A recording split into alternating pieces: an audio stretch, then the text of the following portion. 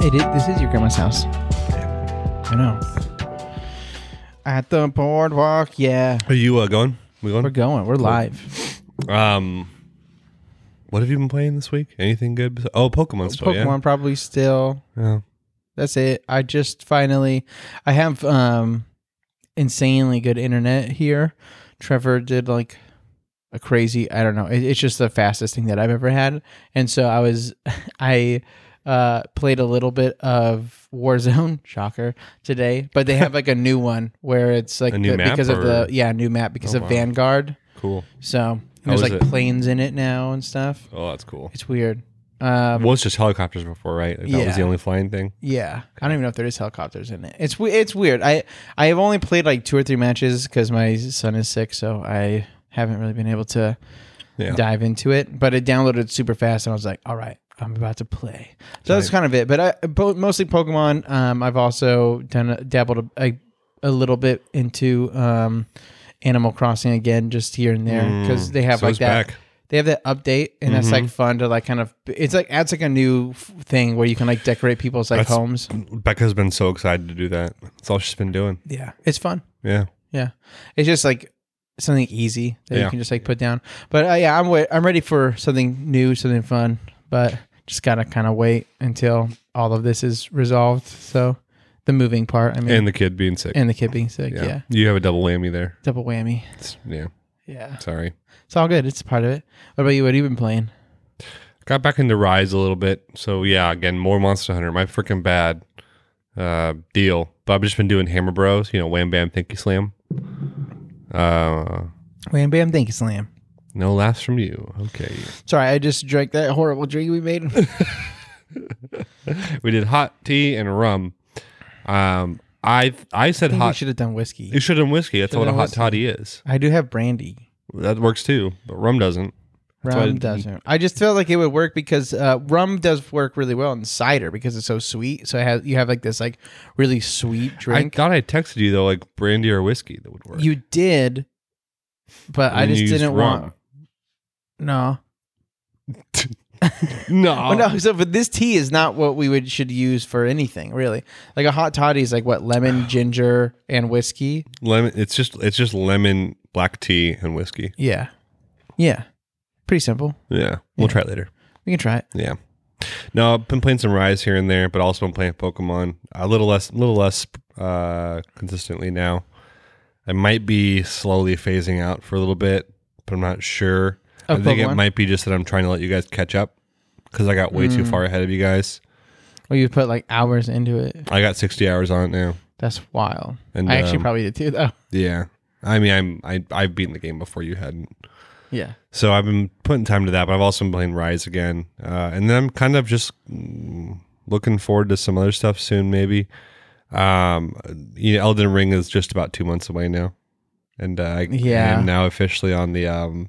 it needs to come now. Yeah, train, I'm ready for it, dude. I've seen people's stuff. I just want it so bad. I requested the time off of work. I sent my wife out of town on a vacation. I literally am stoked to just play Elden Ring for 4 days straight. That's what's up. So I'm on like the anticipation phase now. Yeah. But my routine has just been to do a couple, like for the past few nights, it's been to do a couple hunts and watch The Office at the same time. Hell yeah. So it's been chill. I love that. I still haven't finished Blue Reflection either, but I'm slowly piecing my way through that too.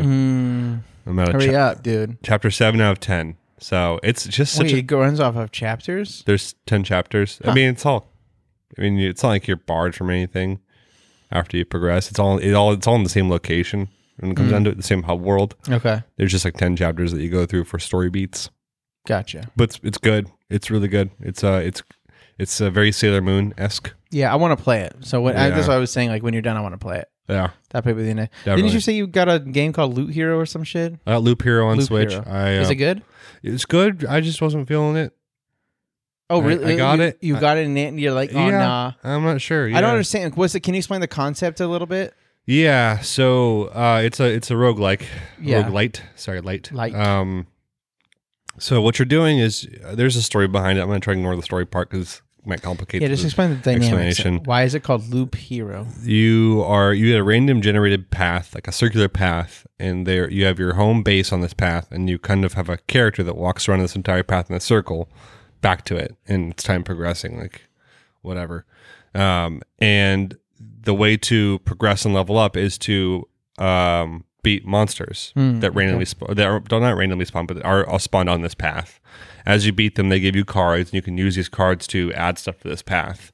Now, most of that is actually adding more enemies to the path, because enemies drop more loot, more equipment, like an RPG in that one sense. So more armor, rings, swords, axes, that kind of stuff.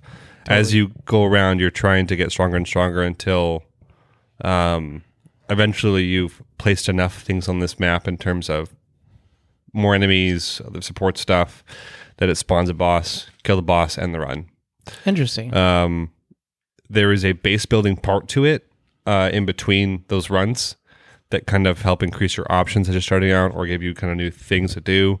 And there are quite a few bosses, actually. So after you beat that first boss, there's another phase of the story with a new boss, Yeah. And so you can do run after run of that. And it's really, really cool. And quite honestly, it's probably one of the coolest games I've played this year.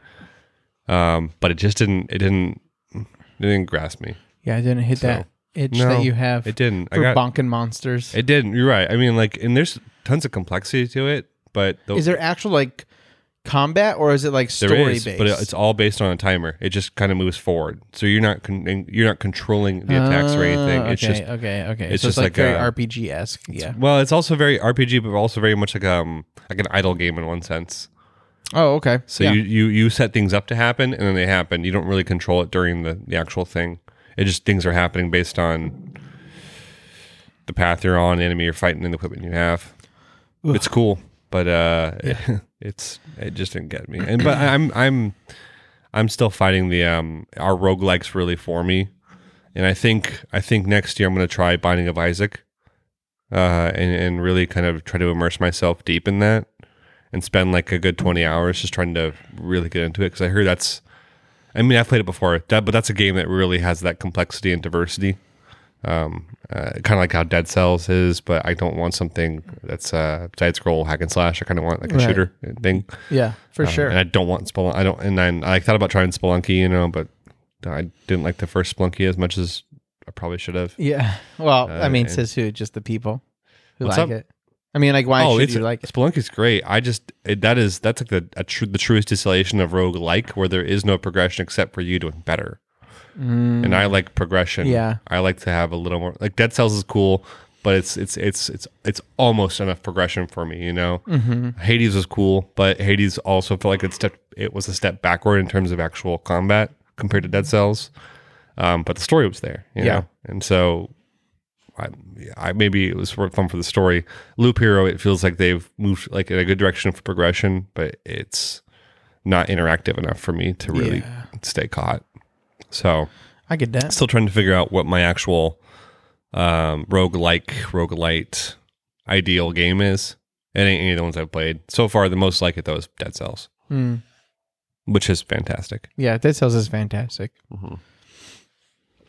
But talk more. I want to try Binding of Isaac more and see if that's that was a really good sip of this drink, by the way, that I just had. That felt really good. So now you're getting into it. Your body's like accumulating. Yeah, I mean, it's almost like the rum tea. Yeah. Do you like coffee just plain black? Mm-hmm. So you like the bitter coffee. So that's why I feel like that prepped me for this shitty tea drink. Mm-hmm. It was like just black coffee. Like, I can relate to that. But there's a weird bite to this that's kind of uncomfortable. Yeah, there's a weird bite. That's what it is. Mm-hmm. It's like, it's just like this. It's like this. It almost is like you're chewing a root at the very end. It's like which is weird. The tame parts of the sweet part in the tea, or whatever it is. That's a weird phrase. The sweet part in the tea is hitting the sweet part in the rum in a pretty gross way. Yeah, I think that's what it is. I think it's like the alternative sweetnesses that are just like kind of nasty. Well, Thunder Goose Podcast. What's up, baby? Take me out to dinner. Luke and Joel here. I'm Joe Byron. I'm Joe Byron. I'm Joel Byron. And I'm Luke. We're here to talk about the fall animes in December.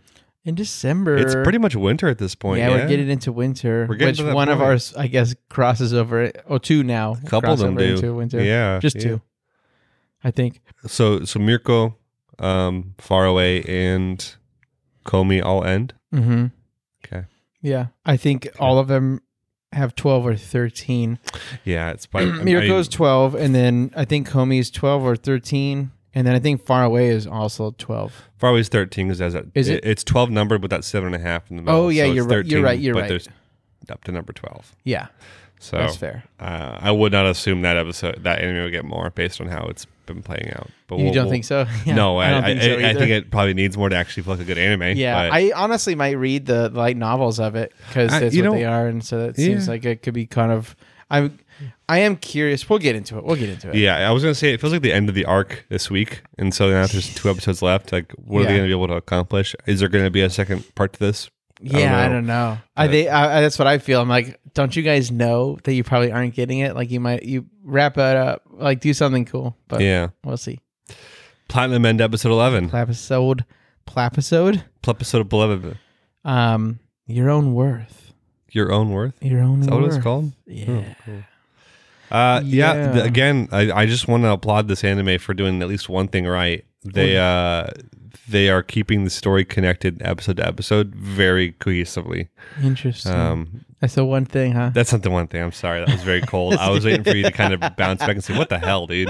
No, but they've been very good about keeping the story continuous. Like they haven't been jumping around too much, and it's been good. But if you don't remember last week, Saki got Hajime, our assassin with the purple hair, with a red arrow. Yes. And so we're picking up right after where that happened, where he's trying to accept his feelings for Saki being like the priority, and not his loyalty to Metropolitan Man. And based on the intro of this episode, his feelings his feelings for Saki win. Yeah. Yeah. So Kaneda, our Metropolitan Man, notices something's up with our boy Hajime. Yeah. And we're going to call him our boy right now because I was right last week. Dude, you were. I was right. So I'll take Luke's always right. That's not true. Now, it's not true, but I feel like you've been pretty right for this anime. I've had some good wins. Except for the cool story that you made up that's not a part of this yet. Yet. That might be. I just kicked that. Sorry. It's fine. Did I spill? No, you're good. Cool. Yeah, you're good. I was just checking. Sorry, I was trying to make sure that the tea didn't spill. Thanks, bro. And so we kind of move on to now that, and I need to make this clear, Hajime has decided to kind of side with Saki. Right. And so he falls in. Well, okay, you're kind of skipping over that where he feels. Right, he starts to really understand the feeling of love. Like baby. He discovers he's never love. Understood it. Like that scene was crazy dark when it's just like the dad beating up the mom, and then he's like, "I'm so happy I'm alive now," and I'm like, "Oh my god." Yeah, I guess it does reinforce how terrible of a childhood Hajime. Yeah, so he's just never has understood what love is, and never understood even from his parents. Yeah. That's the point. Well, that's what I mean. Ever from anyone. So I think that's the whole thing. Where I don't know what your thoughts are, but pretty much Hajime gets to this level where he used to want to die, and then now he's just excited to live because even though he knows that he's red arrowed because he's a part of these rules and stuff, he has an actual sense of feeling now that he never had before, and so he's thankful for that. That's one. That's not how I interpreted it. I think your aspect is totally valid. How I went to it was, oh my gosh, this is what red arrows do to people. It is like this red arrow this is how it manipulates people. That's what I went to, and I was kind of saddened by this moment of him, falling for Saki too much. Yeah, but so. I think. Do you know what I mean? Curious. I want to be. I don't know if we'll ever even get this. Well, I guess it's gonna keep going, so we might get this. But again, I don't know if I believe that he's gonna survive this encounter. Oh, he's not. Oh no, fuck, dude. I need to move this. Our boy's dying this next episode probably. Yeah, and I fully expect that to happen, and I would not be surprised. Me neither. If it did happen, obviously, because I'm expecting it to happen. But I wouldn't, there's no way Hajime becomes some kind of Like long-lasting actual person? character. Like he's gotten a better intro than Girl A and any other candidate. Yeah. But it still felt like a rushed. It felt quick still. Yeah. I mean, that's true. Which is sad because I kind of like him, especially more for this episode. Yeah. This episode he became someone that you like. But let's get into it, I guess. So yeah. So you want to do it? No, you go for it. Yeah. So the premise is, but basically that this is a freaking sentence. Wait. I do want to say one thing though before we jump into go ahead. into Polyman noticing. One of the things to get his attention is Saki puts her butt out. Oh yeah. And I thought that was I laughed super hard because I was like, it's just like comical. Like it's like this. It's like a dog or like a yeah. It's like okay. It's comical. She's behind the tower midair and she just sticks her butt out in the tail, and that's what gets Hajime. Yeah, he's like, oh yeah. I'm going. So Hajime ultimately decides to side with the woman he loves, which is Saki, because he's been red arrowed. Yep. And to slowly transition to betraying Kaneda. And so Kaneda realizes that something's wrong with him, or something's up with him, because he's been red arrowed. Yeah. And says, "What's going on?" And then Hajime ultimately resorts to saying, "Oh, I have to go to the bathroom," because he wants to go talk to Saki, right? Right. So he pulls off his earpiece, leaves Kaneda's ear that Kaneda's talking to him through, and then goes fly over to Saki. Then we have our intro. Intro time. Intro time's good. Still fun. I think it's probably the second best intro. This lot of 5 that we have. And I still don't think Demon Slayer's intro is that good. I tried again. It's okay. I love it. Okay. It's still high on my list. Fine. It's fine. You can. You know what's funny is I re-listened to the last one, and I get why you like that one more, but I also feel like it's still really close in the same vein. Like when I listen to both of them back to back, I'm like, they just have a little bit of a different vibe. They do. I mean, they're different tones. Yeah, but it's just I get it. I get when something's so good, and then you're like, well, this one's not as good. Yeah, but and it's hard. I guess it's hard to beat things that are that good, But also I'm all I'm trying to say is that Garanja, which is I think the song's called by Lisa, is her name. Yeah, is a pretty good freaking intro song. It's a great song, and regardless of whether you like the anime or not, the song is good. It's not referential in the actual anime itself, so there's not a moment I can tie it to, which is good too. It stands on its own to some degree. Yeah, this new one feels like it's very referential to the entertainment district because it feels like a nightlife song. To me, it feels like a party song almost. I get that. I know we're not talking about Demon Slayer right now because we're in the middle of Platinum End, but we got to this point, so we gotta have. Oh, you did that because the intro. That's why. Talk about this. Of course, we'll get to it later. Okay, we're gonna move past that. So Saki can ultimately what happens is Saki convinces Hajime to try and release Mukaido and Aya, and Nanako, and Mirai. Yeah. If my voice sounds a little lost, I really apologize. It's a little rough today. My apologies, listeners. Rough and tumble, baby. Probably should have mentioned that at the beginning of the podcast. I'll match you. I'll just talk like this, dude, baby. Yeah, what's up, my dude? Let's talk about Joe booty. Byron.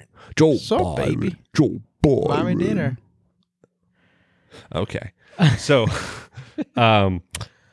so Saki convinces Hajime to release the 4 of them from the glass dome that is way too conveniently located in this dumb theme park that's abandoned. Right. Well, they built it.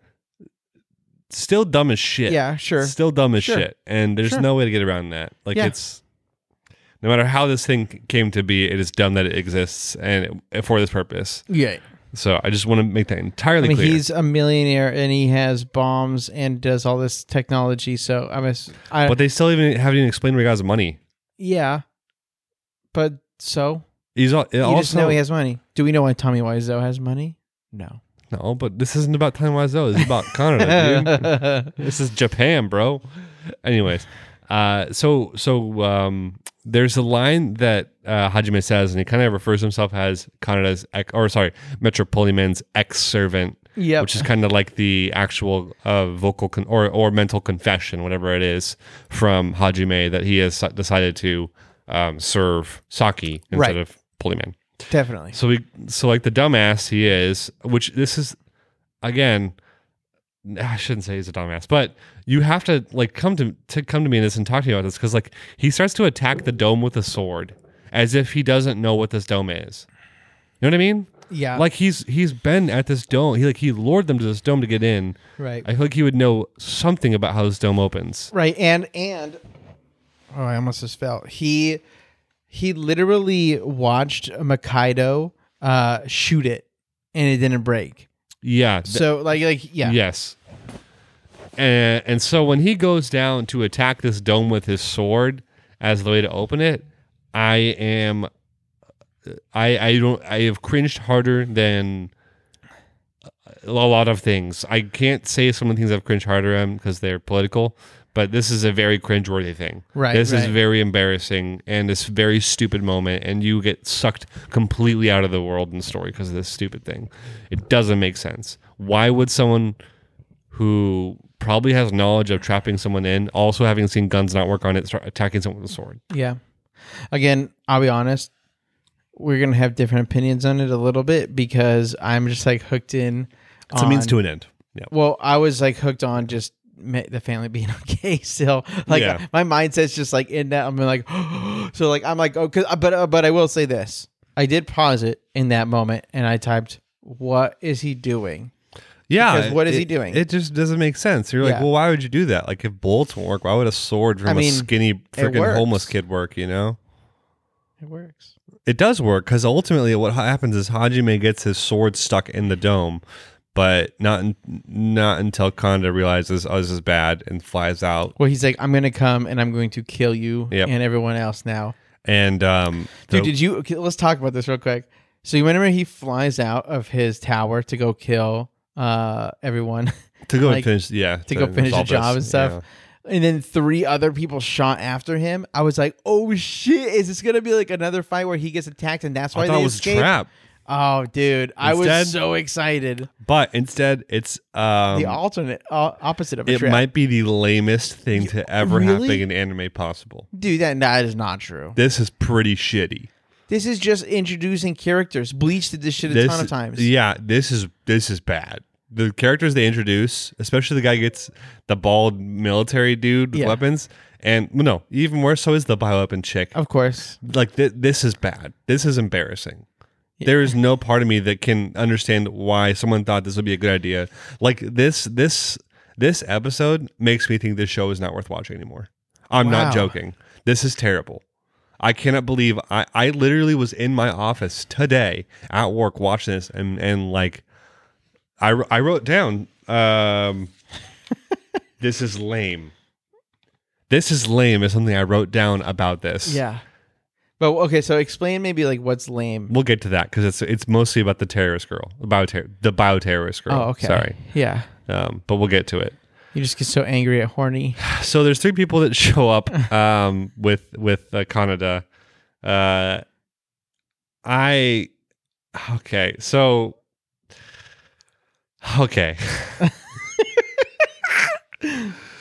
these 4 people show up, and it ends up being like a 4v4 scenario with Mirai, with well, no, it was a 4v2 at first. Well, it was Saki and sorry, I skipped over that. So Saki and Hajime up top. Kaneda shows up with all 4, but not before he gets the sword stuck in the dome somehow. Right. I think Mirai notices it somehow while they're flying in this dome, and he pulls out after more flying. bullets. By the way, after flying, it'd be to make for a straight day, 2 days, if maybe. not more. Yeah. Hey, look, there's a sword or a blade into the freaking glass. Let's shoot that. Yeah. So they shoot it, shatters Boom. the dome, shatters it, and so then Mirai and Mikaido kind of show up also, but they have the family. They have Aya. Dude, I was so nervous where I was like, "Oh shit, is it?" Because it's like a handicap, right? That's all I wrote down in my notes before everything went down. Whereas I was like, "Well, now it's 4v4, but they have a huge handicap, which is the family." But then this part's sick. This part's really sick because Ravel ends up being the trickster. Yeah. But based on Ravel's talking, so they point out something about Metropolitan Man is that whenever he's at a disadvantage, he'll run away. And so he's only going to stay if he thinks he's at an advantage. And so Ravel kind of challenges him on that and says, we should just withdraw, since we're both good enough to fight, Yeah. And so he makes it seem like the good guys are strong enough to take on Metro Polyman, which challenges Metro Polyman, and he says, "Nope, I'm into this. We're gonna fight, and I'm gonna kill you all." And so it's kind of like a play to keep him, or at least to check him, and in a way of pride, keep him there, right? Yeah. So cool little moment. Ravel somehow being the angel of emotion and the trickster, and acknowledging that in this episode too. Yeah. So that's a cool moment. I like that a lot. But then because of that, Kaneda says, I'll let you go and put down your daughter and your wife, and then we'll do this mano a mano, or we'll do this like real people." Yeah. And so because of that, Mukaido and Mirai are able to go drop off the daughter and the mother of Mukaido over at the church, which is cool because I did like, honestly, like I was like super tense, and then they were like, "Oh, we're gonna let him go," and I was like, "Okay, like it seems kind of more fun to me." Where this is, I think towards the end I might be more on the same page as you, but I felt like I was like, cool, like we get to see some like 4-on-4 like actual action, we get some of that this episode. Everyone, which is true, which is cool. I think it's pretty fun. But I don't know. I think I'm with you. On this. And there is a shining light, or there's light at the end of the tunnel, I think, in this episode. Like there's a hope in this episode. There's something good about this episode, I think, that like could redeem it in the future. However many episodes are left, I don't have high hopes for it because this show has proven to be shitty in a lot of its explanations and how they designed it. But we'll get to that. So I just also want to say that when they shot the gun at the ceiling and it shattered the roof, somehow the katana flew up all the way into the air where everyone is right now, and Hajime catches it. I mean, it's so like, can't you ever just enjoy something that's like kind of like just stupid but cool? It's the most anime ass thing in the world, right? That's what I'm saying. Like we're watching an anime though. It's still, I don't know, right? Like Death Note was an anime, but it was an anime that was it was more serious. Was driven by intrigue, intricate world systems. Yeah, it's also just a fucking notebook you put people's names in and they die. But the way they detail that and how you can detail, it's very impressive. And how far they stretch it. Platinum End has introduced a concept, and then it's been threadbare, and they've just been stretching it and introduce, and then they adding bullshit things into it too. Yeah. Like there have been really awesome revelations, like how using the arrows as daggers, basically, to defend yourself. That's rad. Yeah. But there's also just been some dumb bullshit of like what? I'm thinking about it now. Okay, but like it's like the utter convenience of anything that happens for anyone in this anime. That's true. It's that story though. That's not necessarily. But I guess the lack of just blowing everyone up if you can do that. And having proven to done it, the weird sexual boundaries they've drawn and approached, where with girl A and just so uncomfortable, and also just because of this being a red arrow, like of the ability to coerce, it just approaches some kind of uncomfortable areas in terms of sex. That's true. That's definitely true. It's problematic. And girl A is the perfect example of that. And thankfully it's gone and over, and even that was kind of shittily brushed over and quickly brushed over. Yeah, it's like she's here, she's evil, and now she's dead. Blown up, and you don't even get a confirmation of her body. It's just gone, so you assume that she's been blown to bits, but you don't know. Well, she comes back and she's the real villain. This anime has been so shitty in terms of like confirming death or fully explaining something or giving something some breathing room to really be like a concept. And like Girl A's death is an example of that. It's like you built up a character for a whole episode, you got rid of her in a second, and you didn't even like confirm her death. She just the building blew up and she was obviously on it, but the only discussion about it was, oh, she was in the building too, huh? Yeah. I think I'll only be mad at that if they don't conclude that at the end. Like, because like there's a part of me that still thinks that she's alive, but I don't know how that's long. Shitty, dude. Is it? Cheers. That's terrible. It's like, oh yeah, we're just gonna confirm it later on for you guys. That just sounds like, oh, you forgot and had to tell us something in the end. Well, no. I feel like what it would be is like what my mindset is that she's not dead, right? I would hope not. That's what it would be prolonging. And in my mind, I'm just like, okay, like yeah, like she's not dead yet. And so that's why they're not saying anything. But if she is dead, then it's like a red herring of maybe she still made it, you know? Yeah, I just feel like it'd be par for the course for her to actually be dead. Yeah. Oh, for sure. I think she, honestly, she probably is dead. Yeah, like it this anime has just not been... I don't remember. Do you remember how many days you can be rated R for? Is it 33. It's 33. Okay. Well, then she... no, 3 or 4 days There's ago. no way. You think it was 3 or 4 days only? Okay. Mm-hmm. Well, then, yeah, she can still be alive. But again, sloppy. They haven't really been good with definitions of stuff, you know? Mm-hmm. So they're back at the church now with the parents, and Saki kind of explains and this is it's just so lame to me, but Saki ends up being the one to kind of tell Nanako and Aya about nice catch. Joel almost drops his iPad and catches it midair. Nice job, dude. It's not an iPad, it's Microsoft Surface. Oh, okay, bitch. it's the Surface. My B. Asshole. So Saki ends up being the person to tell Nanako, or no, is Aya the mom, or is Nanako? Aya's the mom. Yeah. Tells Aya Mukaido was fighting against the evil in this world, and it's just as much of a bullshit explanation as he gave her on the stairwell back at the place. It does suck that it's also her. It's like Saki, not Mukaido like doing it. Which I'm like, why? Why did they do that? Did they think that they would be like attacked? I don't. And why didn't they know. get them out there like both together? It was literally just one at a time. Which again, maybe is because a 2v4 is a lot. It's like 100% they're gonna die more than 3v4. You know, so maybe that's why they were like doing that just in case they were to like pull a fast one. But yeah, I mean they move with the speed of light. It would take them 3 seconds, 4 seconds. To probably get him back and forth, but then Saki decides to explain this as if this is a time to do some exposition, because this is not the time to do exposition. It's exposition time, baby. But that's what we decided to do. So stupid as hell, but whatever. We move on back to the scene above the broken glass dome. We have 4v4. There are 4 people with Kaneda. We'll explain them really quickly, but real quickly. First, no, it's 3 people with Kaneda. Okay, there are 4 people total, including Kaneda. Screw off. Okay. And then there are 4 on the hero side. Now, those 4 really quick. We'll do this. Hajime,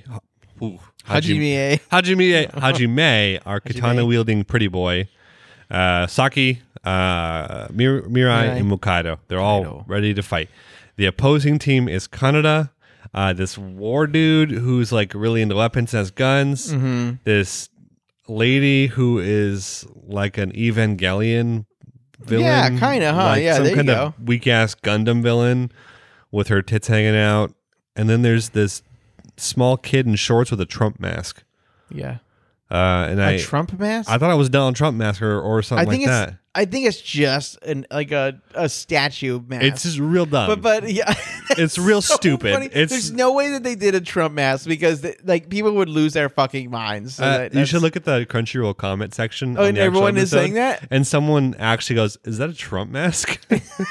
Which is why I'm calling it a Trump mask. That's so funny. But I don't think it is. I think it's just a statue. It's the dumbest shit I've seen. Oh my god! We don't know. I don't know what that kid is up to. It doesn't matter what that kid. I don't give a shit. This is all terrible. This is all terrible.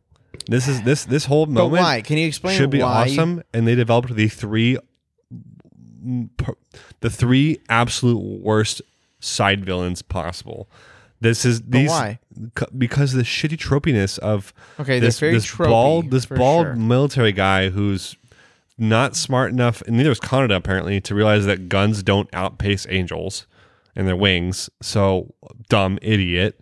Well, he also was Red Arrow, so why would he know that?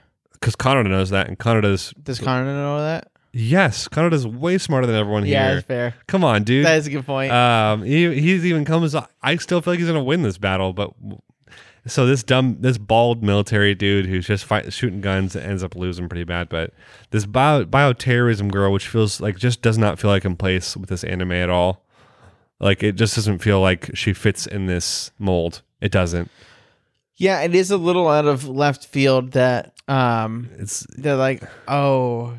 Well, are we going to get into it? We'll get into it, dude. Just get into it. This is all one big scene in the end. Yeah, that's fair. I mean, this is pretty much over. So, I did. So real quick before we get to her, I do want to talk a little bit about the fight when they have. I do want to talk a little bit about the fight when they have against, but it's pretty much just Hajime versus this bald dude with guns, and he's like flying around trying to get him, but then he's amazing really quick. Animation, by the way, super good. Which again, I feel like they will do more in the future. So the one episode out of freaking 11? Well, yeah. I mean, obviously we're at fight territory, right? Yeah. Then I'm just gonna stop fighting next episode. If they do, the animation's we're done. only been good, I guess, when at the tower fight and this fight. So. Yeah, it's just fights. That's what the main budget goes towards. But yeah, I liked though that they were like angels can like lock wings, and then so they used their own wings to like so I think it was Saki and Mirai grab hold of his wings and take him down. Yeah. And then Hajime comes up and again, I'll be honest, this is really stupid. He doesn't kill him. He just cuts his arm off, which I'm like, dude, you are in a fight to the death, which all of them, we kind of brushed over this too, which kind of sucks. We'll get to it, but... No, that was before they even started fighting. Was the Red Arrow? Huh? They Red Arrow each other? Well, yeah. I mean, I'll do that real quick if you want to do that part first. Then also them saying, Saki says, you can kill him. Yeah. So I'll get to that real quick then first. Yeah, let's do that. So before the fight begins, the heroes all come to each other and they look at each other. Saki tells Mirai a secret message, which I'm sure is just we should Red Arrow each other.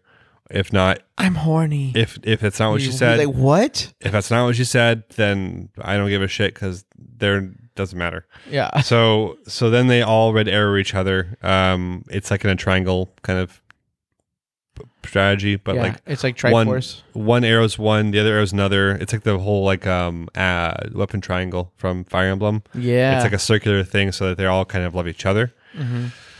But because of that, they can't get Red Arrow themselves by the bad guys, which was a smart decision, which I wish the show had more of that, but it doesn't. So they do that, and then I put down what the animation, because it seems to be like this gun guy and Hajime go and duel while everyone's watching, but then the Mirai and Saki use their wings to bind up this gun guy's wings so that he can't fly fast, right. Which then Hajime comes in and cuts his arm off and lets him run away. But that also begs the question of why did everyone else let this happen? Why did the bad guys watch this and let it happen? You can't attack this. If you like Bleach and you like One Piece and all that stuff, think about all the times where everyone just stands in the background and lets people. One Piece explains why that is. Bleach is terrible too. You're right. I agree with that. Okay, that's how Bleach is. But One Piece explains I don't think Bleach is terrible because of a pirate's pride, and that the fights are supposed to be one-on-one. Okay. And very rarely would you ever interrupt a fight in One Piece because it's supposed to be very honorable. But this is not that. This is literally life and death with high schoolers and a couple adults. Yeah. And apparently now a bioterrorist. But those people aren't high schoolers. There's no Kaneda is not proven to be an honorable person. Okay. Yeah. I don't understand what we're talking about here, but Kaneda is not proven to be someone who's honorable. I get you. He will just kill he'll kill a kid in high school who walks out the room. Okay. He's wild. He's done that. Still wild. In high school and got away with it somehow. Kaneda, it's pretty easy. No one can see things. He just went like this, and then she died. No one would believe that it was him. Fair enough. Yeah. Even then, we hear nothing about this shit. Anyways, so this scene where everyone kind of gangs up on this bald military dude, and no one helps this military dude, is kind of bullshit. Right. Like, this would have been Kaneda's opportunity to get behind someone and wide arrow them while they're holding down some guy's wings. Mm-hmm. Like, it would have been, like, it doesn't make sense to me because there's just so many openings and windows to get the good guys killed, and the bad guys aren't taking the opportunities. Right. You know what I mean? 100%. Cool. Because that's literally the recipe for this show, is that the bad guys lost because they're dumbasses. Yeah. Otherwise, they would have won by now. Well... Yeah, otherwise they would have won by now. Yeah, you did, dude. You're salty on this one. Like I have this episode really soured this anime for me. Like I'm like this anime still. Yeah. But holy crap, these past few episodes have been pissing me off. Like it's just the absolute sloppiness and lack of attention towards like a decent like coherent story is just frustrating because it's all here. All the parts to be good are here, and it's just like. It's just trashy. It's just not good. Yeah, I get you. I'm with you. They cut off this bald dude's gun guy's hand. They then give him the opportunity to run away, so he runs away, which I thought for sure Katana would probably kill that guy if he did that. Yeah. Well, don't they die? They die. Who dies? If you red arrow someone and give them wings and stuff, don't they die after they are done? What am I? I don't remember. I can't remember. I thought that there was when Girl A showed up, there was actually something about that, and now I might retract what I said about her being alive, regardless. If that's the case, but I can't remember. I couldn't tell you. Yeah. What I will say is this next scene that happens with this bioterrorist lady is the absolute dumbest shit I've watched all year. Okay. All year, that's a lot. This is pretty stupid, dude. And this bioterrorist lady with her awful villain outfit and her super cleavage with scars on her boobs from some kind of testing. She probably tested something. I don't know. She's apparently a super clever bioterrorist scientist lady, and so she pulls out a vial with the most deadly virus in the world, which is how she talks about it. Yeah. Which is pretty dumb. So then she also pulls out a rat that she has with her in a test vial and shows that was pretty stupid. Shows the effect like, where of was she keeping that? The virus on the rat, and the rat that butthole got a lot of space. Yeah, and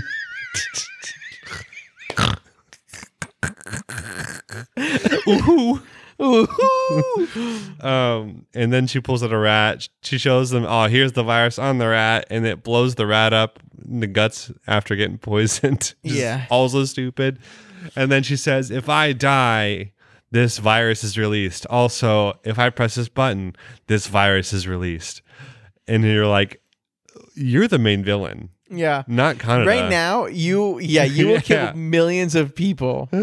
And so I'm sitting here and I'm like, what is this Final Fantasy bullshit scientist garbage going on? Like, what is this? This is terrible. Yeah. And then it ends. Yeah. And that's how the episode actually ends, Joel. I wrote down, this is lame. And then the credits rolled. So you wrote, this is lame twice. Yep. Wow. This is awful. The first time I wrote. What was the other one? I thought first time I wrote, this was kind of shitty. Oh. And then I wrote, this is lame. The real life of Walter Schmitty. Walter Schmitty. Yeah. So it's funny because I definitely didn't like this episode. I feel like maybe this was my least favorite episode of this week. But I was still pretty hooked on, I think, just wanting to see where it would go. And then I did like the fighting, even though it was kind of stupid. And well, the pros for me are the combat. Like the animation, they actually hiked up the animation for the fight, and it was actually pretty. Yeah. They put some high frame effort into there. Yeah. Hell yeah. But then everyone was kind of tropey.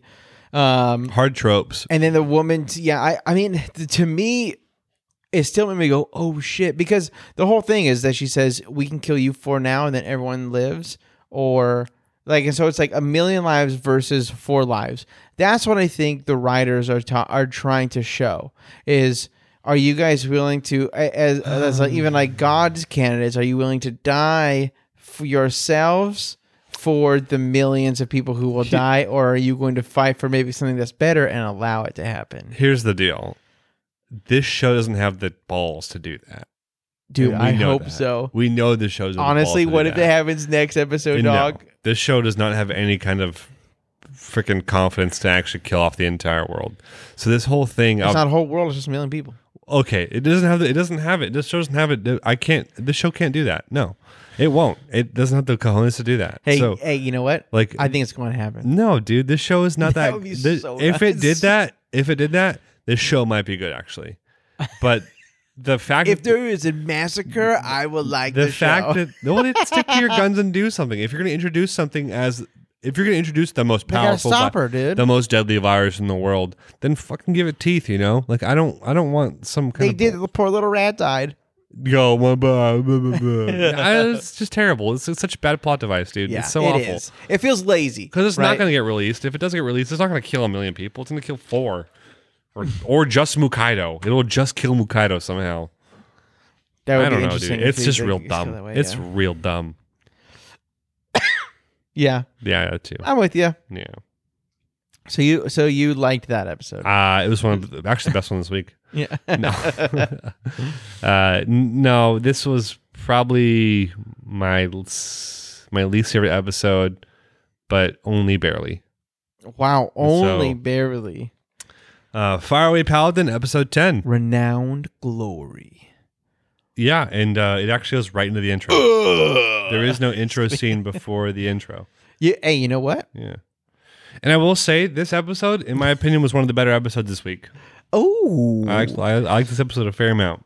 This episode honestly reminded me of this show called Faraway Paladin. That's freaking hilarious. Frick, man. Damn, I'm a Faraway man. No, I agree with you. It felt very... there was a lot of politics. Politics. A lot of politics. Dude, but guess what? Guess what, asshole? You were right again. I was right again. Son of a bitch. So I was right last time with Platinum Men because Hajime became a good guy. Right. Whether it was, definitely not the right way, I think, but he was still turning into a good guy. But he still did it. And this one, I was right because Bishop Bagley is definitely a really good guy. He's a really, really good guy. Not a bad guy. So dang, dude, I cannot believe I honestly felt like, dude, Bishop Bagley might be one of the better characters in this anime now. Oh, for He's sure. really good. I like him. Yeah. Kind of an asshole up front, but super asshole. Kind of cool. But yeah. But there's a reason why too, and I feel like they do a good job of explaining that. There is. They do a really, and that was what I was thinking. They do a really good job explaining the hierarchy and how this temple's like actually managed. I was really impressed with that. Yeah, same. Episode starts. We get our intro right away, and then we get right back to where we ended this last episode. Yeah. Or before this, episode 9, where Ethelbard, what's his full name? Ethel something.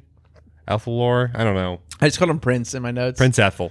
Prince Ethel. He says, I might also consider killing you to Will. And I don't know if you'll remember, but just a refresher, Will killed the dragon by chokeslamming it impressively. The Lord of the City and then invited him into his presence and wanted to talk to him and congratulate him and give him a gift or a reward. And then Will countered with saying, well, this is the gift and reward I want, which is I want to be able to build up my own army under your with your approval that will go and fight demons without realizing that, he just asked a leader of a country if he could build a rivaling army that's stronger than his. Under his supervision. Right. So, yeah. So super maybe sketch. A little bit of a no-no. Which Will does actually realize in this talk about, oh gosh, I kind of just challenge his power, you know? Right.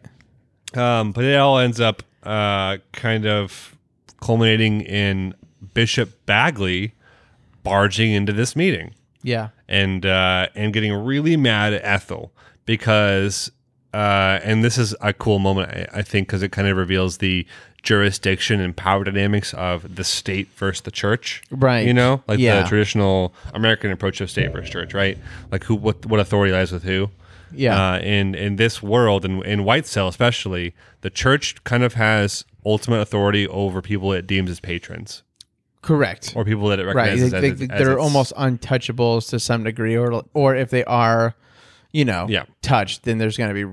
That's kind of what it is. I guess they're under the law of the church, and they're protected by the church, and so the state has no. It feels like jurisdiction. It almost feels like, I'm no kind of nervous to use this analogy because I don't really know, but just how I think America has given Indians land, right? Like sections of land, and then they have their own sovereign territories, right? For sure. And then there's, I think, they have their own police that is different. They're a tribal police, right? Yeah. So basically, I guess, so it's in my mind, it's like that. Like you have the both, right? Like because federal still deals with things within the realm of that, but then it's like, hey, we're dealing with this is our problem and our people, and we're doing this. So there's a good delineation of power, which I like. That was very interestingly discussed, or kind of drawn. I thought was kind of a cool thing because Bishop Bagley is pissed at Ethel when he comes in. He is livid with Ethel. Yes. Because Ethel has taken one of his patrons, right? Right. So comes in kind of mad. So then Ethel actually goes, well, no, now that you're here, this is perfect. Because what I was thinking of doing with Will is thinking we should do a joint thing together where we both have authority over him and we knight him as a knight and a priest, or the combination role of that. Paladin. Yeah. Yeah.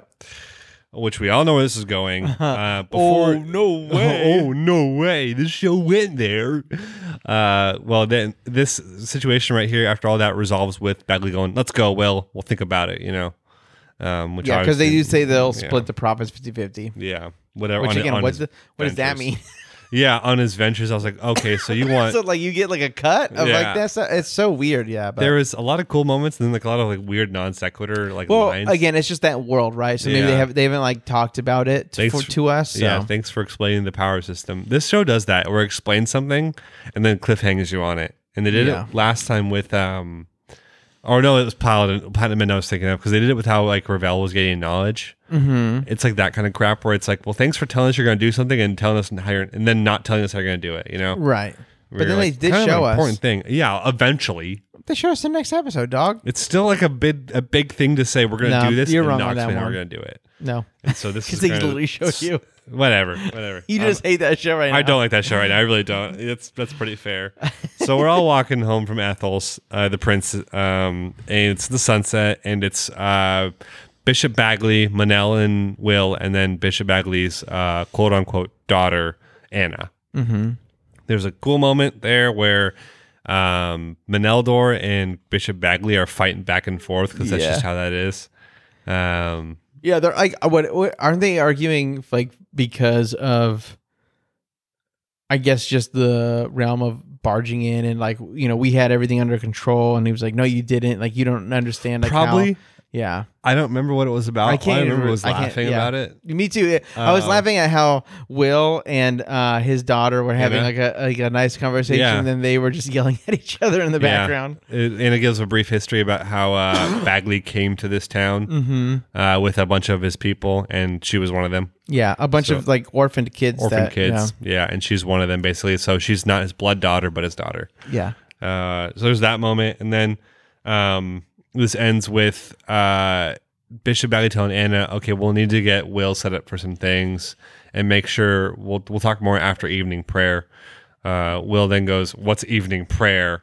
And then there's this kind of dramatic moment of, what? Yeah. You don't know? Yeah. Dude, are you even, quote, holy, baby? Nah, dog, you a sinner, dude. Slap you that a ass. sinner, dude. And so it goes on from there to the church with just Will and the bishop down the church. Mm-hmm.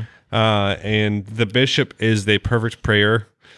Like he prostrates perfectly, I guess. I don't know. I will prostrate you. Will makes a weird comment Prostrate saying yourself. He's really good at praying in terms of his posture. And I was like, what does that mean? What does that matter? He's like no, I haven't seen something like that since Mary. Yeah. And so what does it matter? Because you do it so often? Whatever. Okay. And so it doesn't hurt your back. Yeah, that's fair. And so then we have a moment where the bishop kind of explains. I think we talked about this last week, but about like abusing your divine protection. Yep. And how and this is an interesting thing because this is definitely like a lot of religions do this, but the Bishop Bagley goes and makes a point and says, "Hey, dude, so like you're a champion of this god, right?" He goes, "Yeah." Okay, well then, so when you are given benefits or blessings from this god, what you would want to happen is that when that's used or utilized, you want to be able to give that God glory. Mm-hmm. And so for me, and this is the best part, I think, was Bishop Bagley explaining why he never uses his divine blessing or why we haven't seen it or anything, you know? Totally. Bishop Bagley goes, I have to get shit done in this church. And sometimes it's not pretty. Right. I have to bribe. I have to discuss with people, negotiate, and barter. Yeah. That's not pretty for a clergyman. Yeah. And I'm not going to use my blessing if that's what I have to do. Someone else can, which he then deflects to say that, or not deflects, but he says that the other archbishop, right? I can't remember his name, but the guy that's much kinder, that's the face of the church right now. He's the one that can use his divine blessing in public because he's a more appropriate face of the church, right? Yeah. Which I thought was a very cool dynamic and a lot more depth than I thought would be like explained about this, you know? Like it was a cool little system of authority kind of set up for this church. Yeah, and I thought it was cool too, like even like the systems within like every god is a little different, right? And then like how you go about honoring them and like how again like the whole thing is like the God working through the person. Yeah. You know, it will be different You know? Yeah. So in my mind, I was like, oh, Will's doing it wrong. But I think Will's doing it right. I think he's doing literally like blessing people, healing people. Like everything that he's done is kind of right. But maybe for like when he's using regular magic and all these other kind of things, where you're like, like you need to figure it out. It's his perspective and understanding of it, right? And it's like reorienting him to the right position. Yeah, I wrote, Luke was right. Damn it. And so then there is a moment. Damn, did you really say that? Yeah, it's hilarious. So then there is a moment where Bishop Bagley then says, "Hey, you shouldn't accept this paladinship. You shouldn't become a paladin. It's not worth it. It's almost certain death." And then Will says, "Yes, I'm going to do it no matter what." There's a cool back and forth there that I can't articulate perfectly. Yeah, I can't either. I just like how he calls him I'm a fool. He's like, you're the most foolish person I've ever met, but he's like laughing in a way where it's like this joy. Yeah. There's like it's an affirmation. Thing where, there you go. That's perfect, dude. Affirmation. Because he's literally affirming Will's heart. He's affirming Will's heart.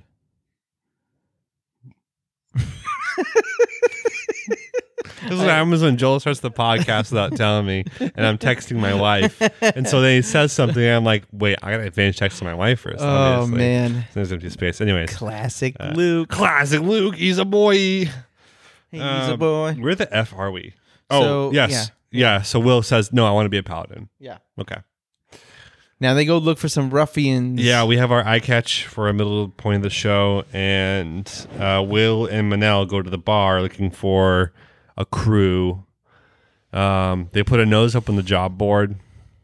It attracts no one initially, and then there's one dude who's like, "So there's no pay, there's no, it's just fame and glory and all this stuff." Yeah, and it's just like a fame and glory mission. It's like no one else would want to do that. I'm in, you know. Yeah. And so this guy named Rastov, honestly, he reminded me. Awesome voice actor. Who do you remind you of?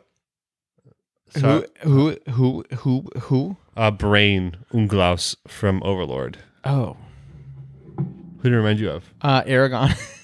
From Lord of the Oh, Rings. really? Yeah. That's fair. That's definitely fair. He feels exactly like that character. He definitely has the hair of it. I was too. like, did they steal this? Because I feel like the characters, even how he meets these two people, he meets the two, like, does he meet all four of the no, he just meets Sam eventually and Frodo. B interviews him again, and we'll go into that bullshit. But wait, what the fuck are you saying? So Rastov says, "I'll join you, Will." Okay, and so do a bunch of other dudes apparently too. Back at the room when they're prepping for the knighting ceremony or paladining ceremony for Will. Yeah, they're chatting there. Will makes a business decision and says, "Hey, bring me when we're buying horses and all this shit for everyone to equip them. Buy the sick and hurt ones. I'll just heal them." Yeah, that was interesting. I like that idea a lot. And then he mentions Rastov, and B goes, "Oh, I know Rastov. I've interviewed him before," and so she wants to interview him again. And then that goes over the entire dumb stuff where Rastov is apparently a very well-renowned warrior, but he doesn't tell anyone what he does. He takes a wide variety of jobs, and he just finishes it really quickly. So Rastov's name, his legend, is Rastov the Penetrator. Yeah. And B is I wrote noise, and B has interviewed him before to try and make a better song about him. Right. And so eventually, I do love it. That's like B's thing. I do love too. Where it's like, hey, I'm gonna make some legend songs about y'all. What's the hawker's name? Hawk Boy. No, I'm just kidding. I don't know. B and him are really good additions to the team. They are for not combat reasons, right? Right. And it's really it's cool. And so B recommends that, which I was very excited for initially, and then went nowhere. Recommends that Rastov and Will should duel. Yeah. And I was like, "Oh, cool!" And they accept. And that doesn't happen. No, but it will be after they get back. Yep. So it will happen, but we won't ever get to see it. It's a dumb tease. It's going to be in season 2. Yeah, we absolutely. And so the outro then happens, and then as the outro is happening, we actually get our credits during a scene this time, and the scene is Will's knighting at the church, and everyone's there, and he's in a cool red outfit, which I liked a lot. Yeah, it was super sick. And Ethel and the more kind priest, the one that's not Bagley, knight him. And and that's really cool because it's very traditional.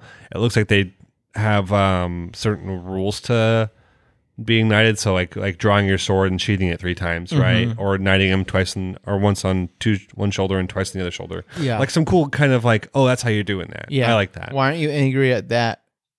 That's not, why would I be angry at that? It's because just, they're not explaining to you, and you get angry about everything else. But that's a simple. They don't need to explain the details of the knighting ceremony. You hear that, folks? Hypocrite. No, that's not even remotely comparable to the other complaints. Screw off, dude. So funny though. After the credits finish, then we have a discussion at night in front of the fountain after the ceremony between that priest and Will, and they're talking about how thank you, priest, for doing this. Oh, he blessed him. That's a kind of maybe important. And then the priest blessed him. The priest with his god of knowledge, which is I can't remember the god's name. It's called God of Knowledge. It's the god of knowledge. Yeah. He blesses him after that too. Right. But then everyone starts running up, and like basically it kind of references everyone in his crew. Yeah. And it almost felt like this was the ending of the season in this moment. Yeah. Because it ends with him saying, and this is how I became the faraway paladin. Yeah. Which I wrote, he's from a faraway place and he's a paladin.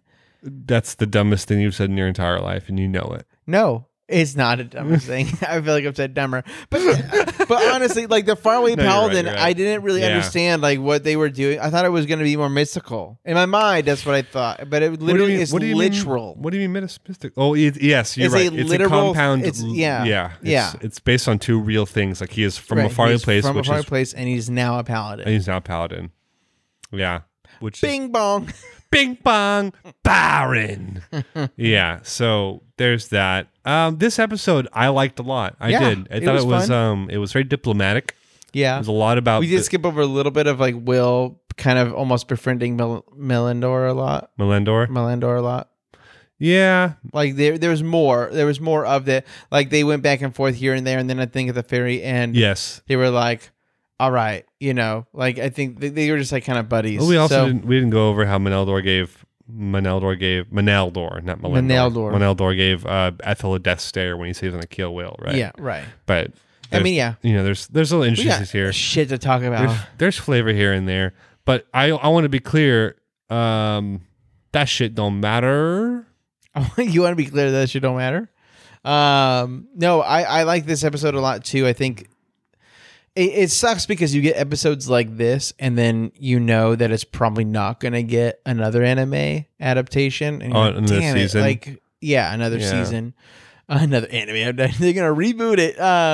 Faraway Paladin reboot. Like the next year. It'll be like Evangelion, dude. Just make fucking 7. What is it? There's so many movies. There's shows. Evangelion just had that weird. They had another one. There was a period of time though between. A couple of them that's like that's a lot of time to pass over and still try and use the same art style. Anyways, go on.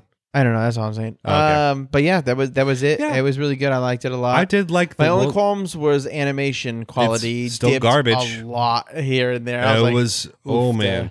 And sometimes the lines don't feel fully drawn in. Absolutely not. And I can't tell if that's the style. You can see there was a line in like when they were in the bar and B was talking, and when she was using her like upset voice. There was like a gap in her face.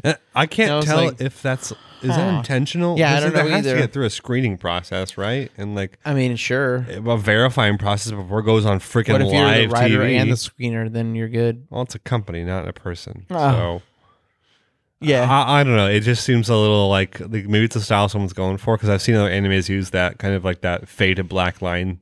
Border strategy, right? Border strategy, totally, or style. And I'm not the biggest fan of it personally. Yeah, it's not my favorite. I don't but otherwise, it was low frame animation. There wasn't much going on, so it wasn't entirely necessary. But nothing looked particularly fantastic in this one. But I enjoyed the world building and the diplomacy of it. So yeah, cool. It had a cool world, more info, and it was fun. Yeah. Demon Slayer season 2 episode 3. What are you? Is that what it's called? What are you? I don't know how that really applies to this episode. What are you? Literally, the main lady of the house asks the demon that. Really? Yes. Oh. Fair enough. There you go. So, this episode starts with a past scene, like one historically previous. Someone. What did I? Oh, see, that's right. Someone suspects someone else in this one house is vanishing people. Yeah. And then that's literally all we. Well, so we see this one lady go into a room with another lady. The door closes and the door opens. And the lady's gone. Yeah. Just one's left over. Which I kind of thought was sick. Yeah, that lady is the Oiron. The lady left over is the Oiron for a certain house, which we'll get to. Mm-hmm. But which if you didn't see that coming, obviously the person in power is going to be evil. Haha. Haha. Yes. So, then we get our intro, which Joel loves, but I'm just like, I love it. And then we go to the episode. Then goes right back to Makio, which is one of Tengen's wives. One of the 3 wives that he had sent out to do surveillance in this city. One of them, is being tortured. Yeah. Held captive by some... Held captive. By a lady with a lot of ropes that look like those... No, not ropes. What is it? Or tags. They look like tags. Rope, string, whatever. Yeah. Like a rope string. Rope string. There has to be a fucking word for that. We're fucking stupid, but... I don't know the words for it. And they might have said in the manga, too, which is the unfortunate part. Yeah, but, I know. Oh, well. She's got a lot of those. She's really cool, honestly. But Makio is being interrogated by someone, or some her. Yeah. Zenitsu then goes to a different scene with Zenitsu, and he overhears about how the owner of his house, which I'm never going to remember the names of the house tied to the right character. Oh, I got it. You got it? I might butcher it because I'm still... I'll say it after you say it. Ogimoto. Ogimoto? Ogimoto? Oh, the Ogimoto. I don't know, maybe. Ogimoto. Ogimoto house. Okay. That's Zenitsu's? Mm-hmm. That's... Yes. Yeah. No. Wait, who's? Zenitsu. The lightning dude. No, sorry. What? Because you're skipping over, like... just like they show the first house, and that's Inosuke's house. Inosuke. Yeah, Inosuke. What the fuck? But he doesn't say anything. It's just him looking around a corner. Yeah, okay. And then he goes right to Zenitsu. Okay, but that's the first house they introduced, baby. Okay, fine. It goes to Inosuke's house first, where we think the interrogation's happening. Nope. The interrogation's happening at the last house we just said. Ogimoto? Yeah. Whose house is that? Inosuke's. Inosuke's? Why am I saying I typed it wrong? You've read this entire manga. You've watched the entire Demon Slayer more than once. Inosuke? I hate myself. You should know this, dog. Okay? Yeah. Okay, Zenitsu's house. The owner passed away 2 days before he got there. Yes. And then he hears crying. Yes. Okay. And then we move on back to Inosuke, who is very suspicious, and he's in front of Makio's room, and he decides to, hey, why not just go in and barge in and check out what's going on in this room? Yeah. It goes in, it's empty, but it looks messed up, right? Mm-hmm. So then he notices something on the ceiling, though, and so he grabs a soup, which was left in front of the room, and chucks it at the ceiling. Yeah. And then it looks like there was a demon up there, right? Yeah. And so... this is a very funny part, I think, actually. Dude, it's but the funniest thing. The demon starts running across the ceiling away. So Inosuke below it, the demon, is trying to chase it. And at one point, he goes around a corner, and a servant walks out, or a dude walks out, and Inosuke just It is a customer. It's a customer? It's a customer. It's a customer walking by with a lady, and then Inosuke just socks him. Did you hear what he said? He's like, oh, you're a pretty little thing. And then he just gets his face, he just obliterated into a wall. In. Which I thought was interesting, because I guess he just did an all-out launch attack at the wall, and then that guy happened to step right in front of his attack. Yeah. So very hilarious in my opinion. And so then Zenitsu keeps running around, Inosuke keeps running, but then the demon gets away. Yeah.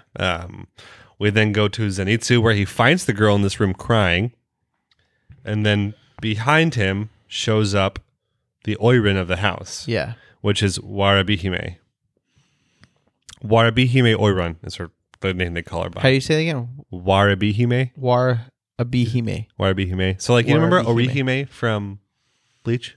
Who? Orihime. Oh, yeah. The orange hair. The Hime. Yeah. Hime is... So Hime is princess. Wink. The wink one? The big boobed one, yeah. Oh, you said there big you go. boobs. She's the big knockers. Hime is princess, and so a lot of names with royalty get relegated to that, or they get tied to that, especially in animes and stuff and manga. And so Warabihime is trying to use the Hime as royalty and reference his character as well. Interesting. That's kind of cool. In case you're wondering.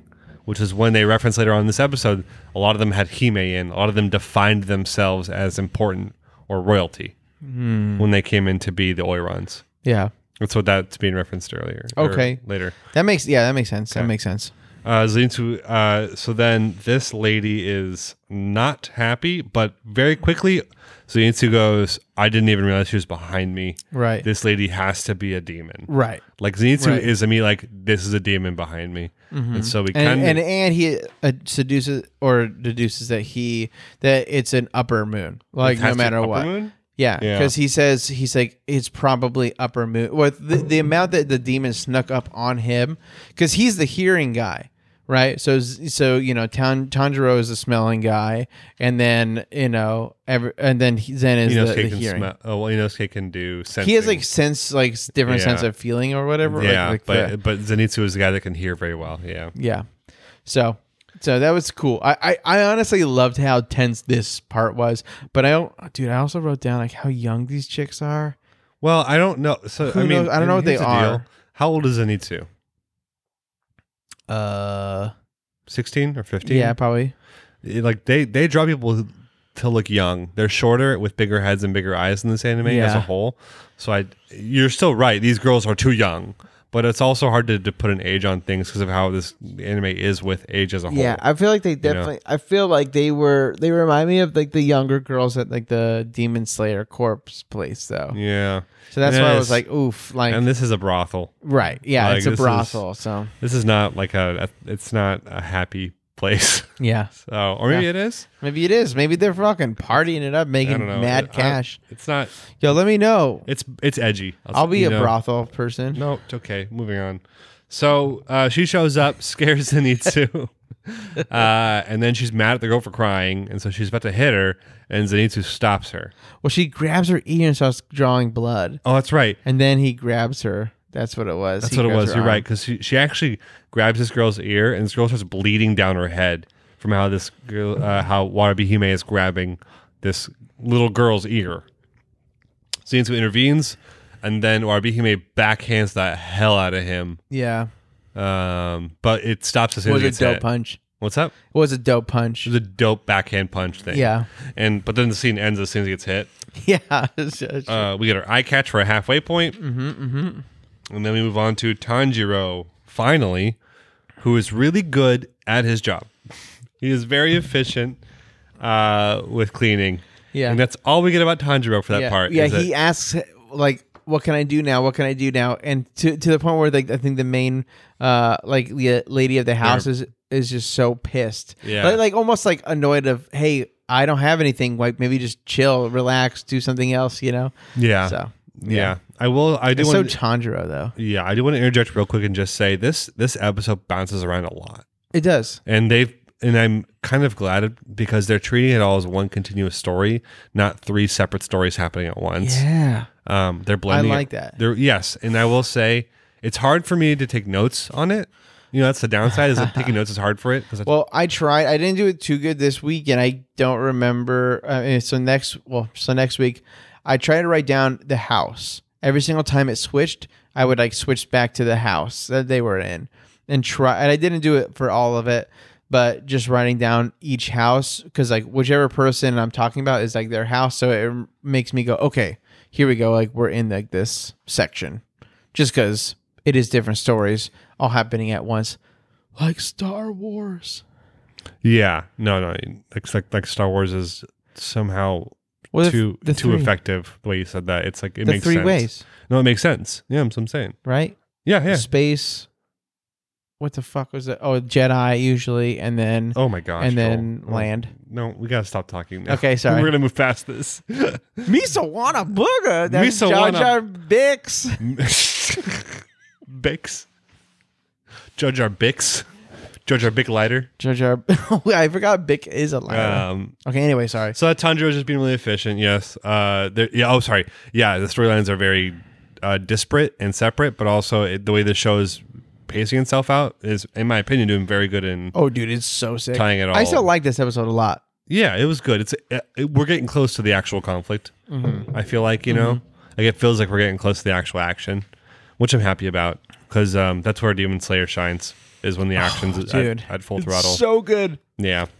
And I'm really excited for what's going to happen because the animation in this episode felt top dollar. Dude, I feel like all of it has been just phenomenal. Just gotten the budget I've wanted. And obviously... Dude, and I can't wait. It being one of the most popular animes in the world because of the movie, I'm glad it got it.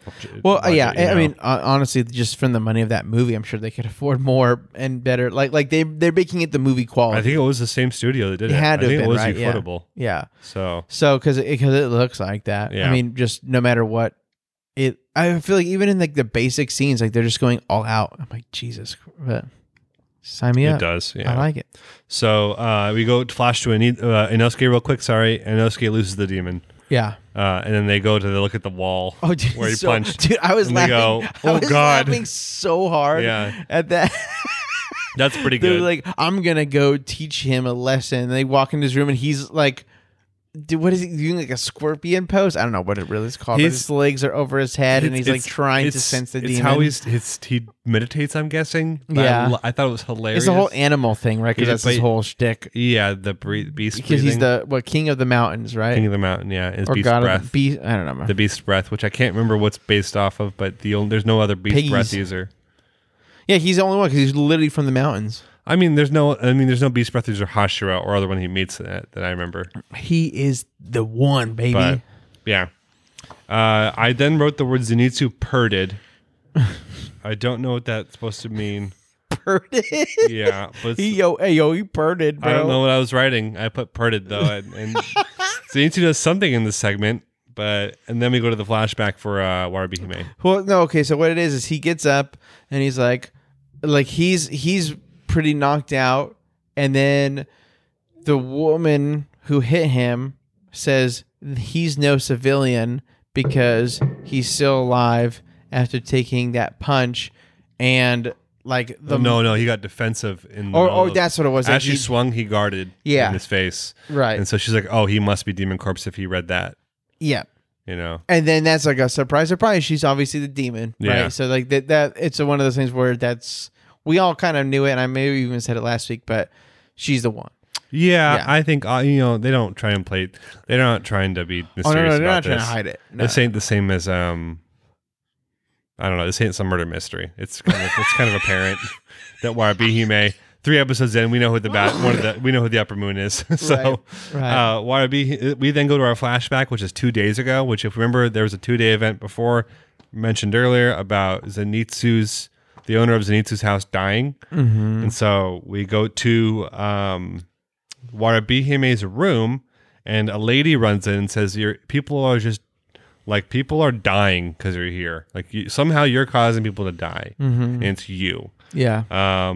Which is not good, because Warabi-hime closes the door behind her and then basically reveals to herself this person who she actually is, which is a very brutal thing, as it turns out, I thought, and well animated too. Yeah. But this house servant confronts her, or this leader of the house, whoever this is. Well, she gets to the point, which I thought was kind of cool, and I can't remember. I know the manga did it, but I can't remember if it was just like one quick panel or something. But the idea of, her character has been there for forever.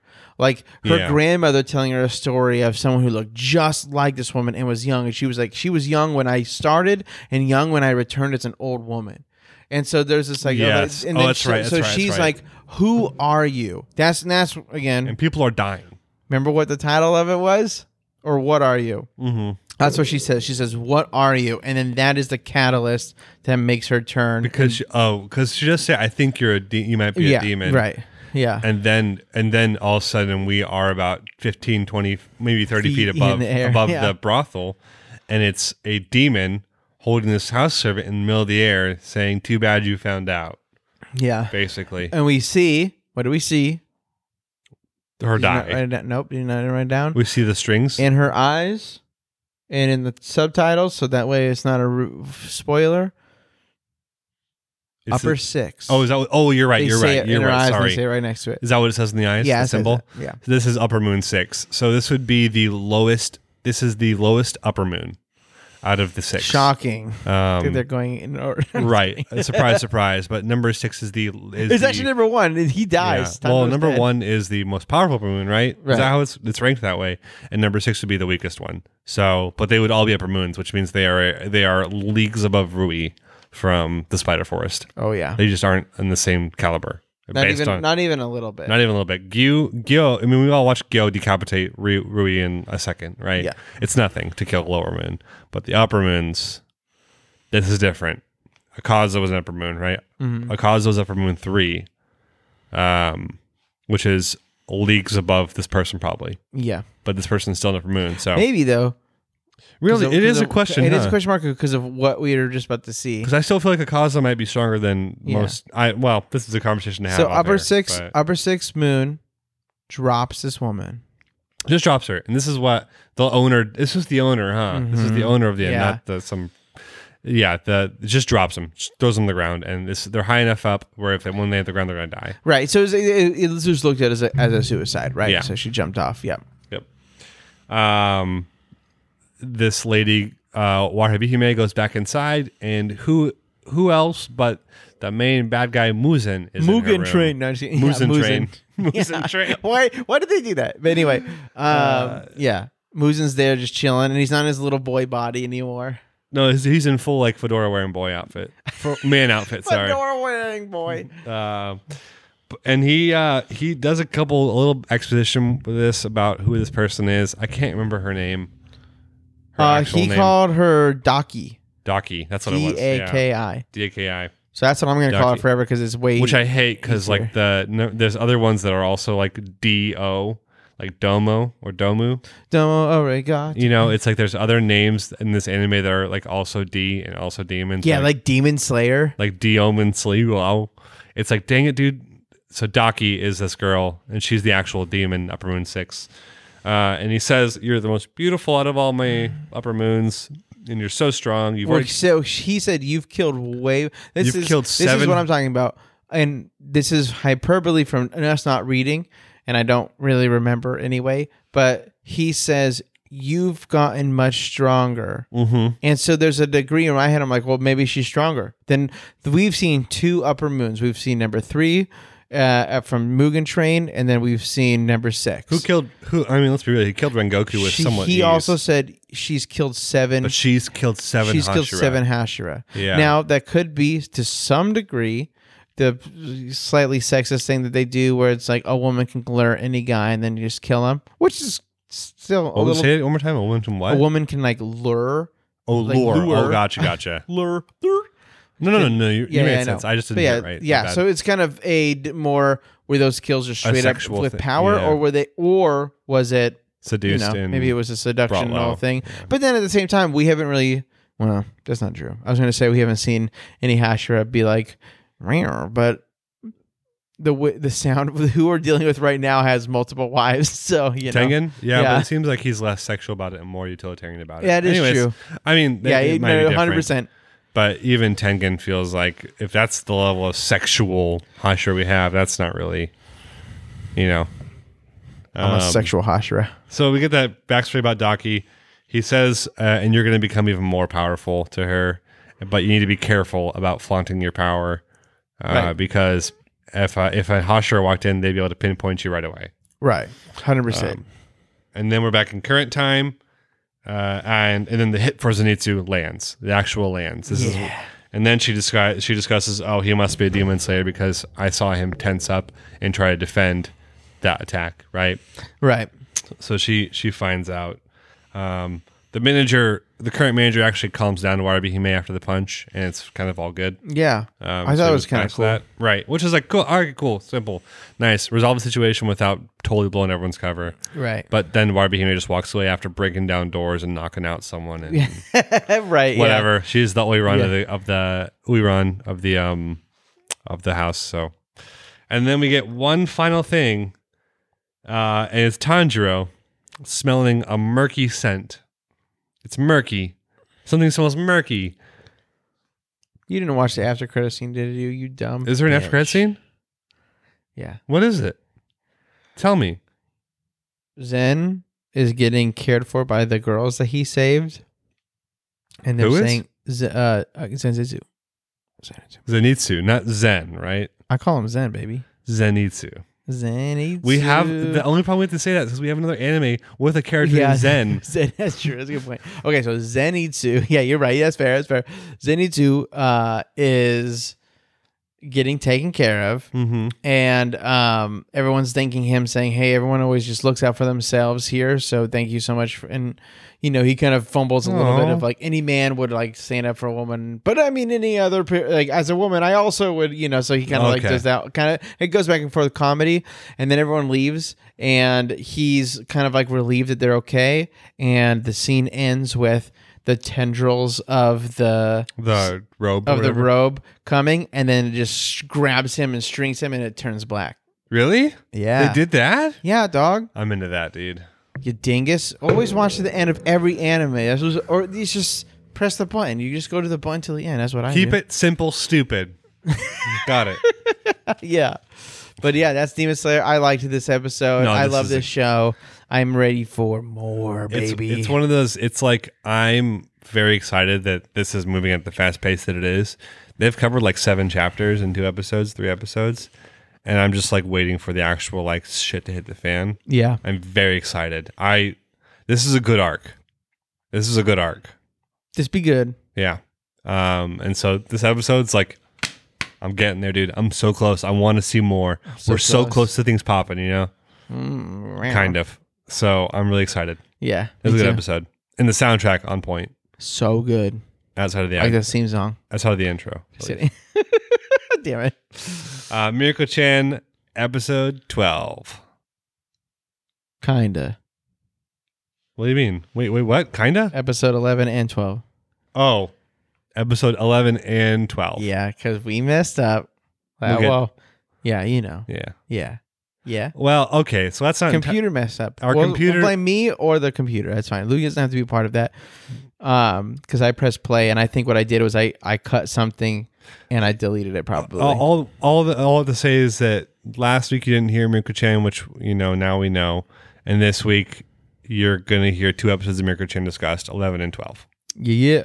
So we'll get through it. And they tie together very well. So... Yeah. All right. So the episode 11 is She Looks. Yeah. And so episode 11, you were going to delete a bit more, right? Yeah. Yeah. Okay. Go ahead. I'll kind of dive into it. And we'll probably do this maybe not as in-depth. We'll do it quick, though. Yeah.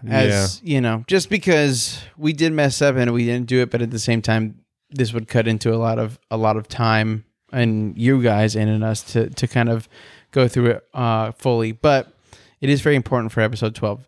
So we see it's kind of like a flashback to a little boy who we find out is Zen. Super cute kid. Yeah. And he has a 98% on his test. His mother says, "So close to perfect, but why are you missing 2?" And we kind of get this just picture of Zen's life where he is a really nice kid who wants to go play with his friends and just do normal kid things. And he doesn't have a dad. I think it's just I think the dad left him. Well, the dad dipped out. Yeah. And so then his mom is kind of taking that out on him. And trying to force him to be perfect, like the man probably of her dreams and who she thinks that he should be. And so he's kind of, I guess forced into just like a lot of like punishment from when he doesn't like make anything like when this is not perfect, she abuses him by berating him emotionally and then physically grabbing his head and kind of squeezing it and saying like, why are you like your dad? It's abuse hands down. It's straight up like he has to meet her incredibly inappropriate expectations of a child and a husband. And he's just an 8-year-old or 7-year-old, at this point. So he was given. It's a terrible circumstance to feel like your mom's expecting that of you, and so there's this cycle of abuse. The only time he finds respite is actually before the intro credits, which is when he goes to the park because what he wanted to do was to go to a birthday party, and he exceeded his allowance for it, but he only got 98 on his test, so his mom wasn't satisfied with him. Right, and so he goes to the park, destroys the toy. And then a cat walks up. And then we get our intro credits. What about after that? No, I don't know. No, I'm just kidding. Episode over. Episode 12.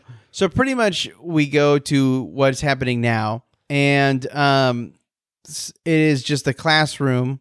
And we see more of the don't look. Yeah, we see that the woman ghost is still there. Presently, whenever people are reading, whenever people are doing anything, she's just there. And then we also see Hannah just eating again. Like because she's super hungry. And we kind of figured out what was going on, and so Miko figures out, or I guess she doesn't figure out. She assumes that because this dude has all the spirits, right, all the evil cat spirits, and this huge ghost. He has to be the guy that's been killing cats. And so she follows him home. She tails him, right? Yeah, she tails him. Which, again, I honestly think was really stupid and risky. Very stupid. Because in some of the scenes, I'm like, dude, someone would know you're following them. You're so close. She follows him to the point of an underpass where he goes and she goes around a corner and sees him reaching towards the cat. She freaks out and goes, "Oh, you can't do that. Stop." Or just he'll stop, basically. Yeah. He then... stops, like startled a little bit. The cat runs towards Miko. Miko catches it, and then the cat runs away from her. Right. And so then... Well, she trips on the stairs and catches the cat. So she runs towards the cat. Yeah. She falls down the stairs. The cat runs in the middle of the street, and Zen... says, "Oh no," and runs in the middle of the street. Right. And then it gets hit by the car. Which makes us go, huh? Right. Wait, we skipped over the most important thing. Oh, I mean, yeah. He said, "Why are you following me?" And no. There was another. Well, no, we didn't. Sorry, it's right after that. Okay, I was trying you're right. You're right. There is a moment where she falls down, holds onto the cat. Cat lives. He goes, "Why are you following me?" Cat runs away, and then all that. But that's all bullshit. So, it's. He actually ends up trying to give his life to save this cat, which is the crazier thing. And then we hit our eye catch. And then we go back in time to where Zen is taking care of this cat on his own. He's the cat in the playground that approached him became his cat, his friend. Yeah. And it's kind of like his main. It seems like his only friend, like true friend, like to him, to where he ignores kind of everyone else. Is doing as best as he can in school, obviously, for his mom. And he's keeping this a secret from her so that way she doesn't kind of freak out. And then we find out one day, I can't remember what happened first, but I think what it was he seemed off. He was happy. And I think that was kind of, instead of stoic. Because I feel like he was, when you're kind of abusing that way, I feel like you're like, yes, mom, yes, I'll do what you're saying. You're trying to compose yourself. And he's like, and then he was like really happy, and she's like, why were you out like this? Like, I was like, I'm just studying extra, or so he's like making up excuses, but he's like really happy and stuff. So the mom was suspicious. We see that Zen comes home the next day after school, and the cat is gone, and there's blood all over the entire. Wherever he's hiding the cat. He's hiding the cat. The mom says, "I killed that vermin." Yeah. And his eyes get crazy at that moment.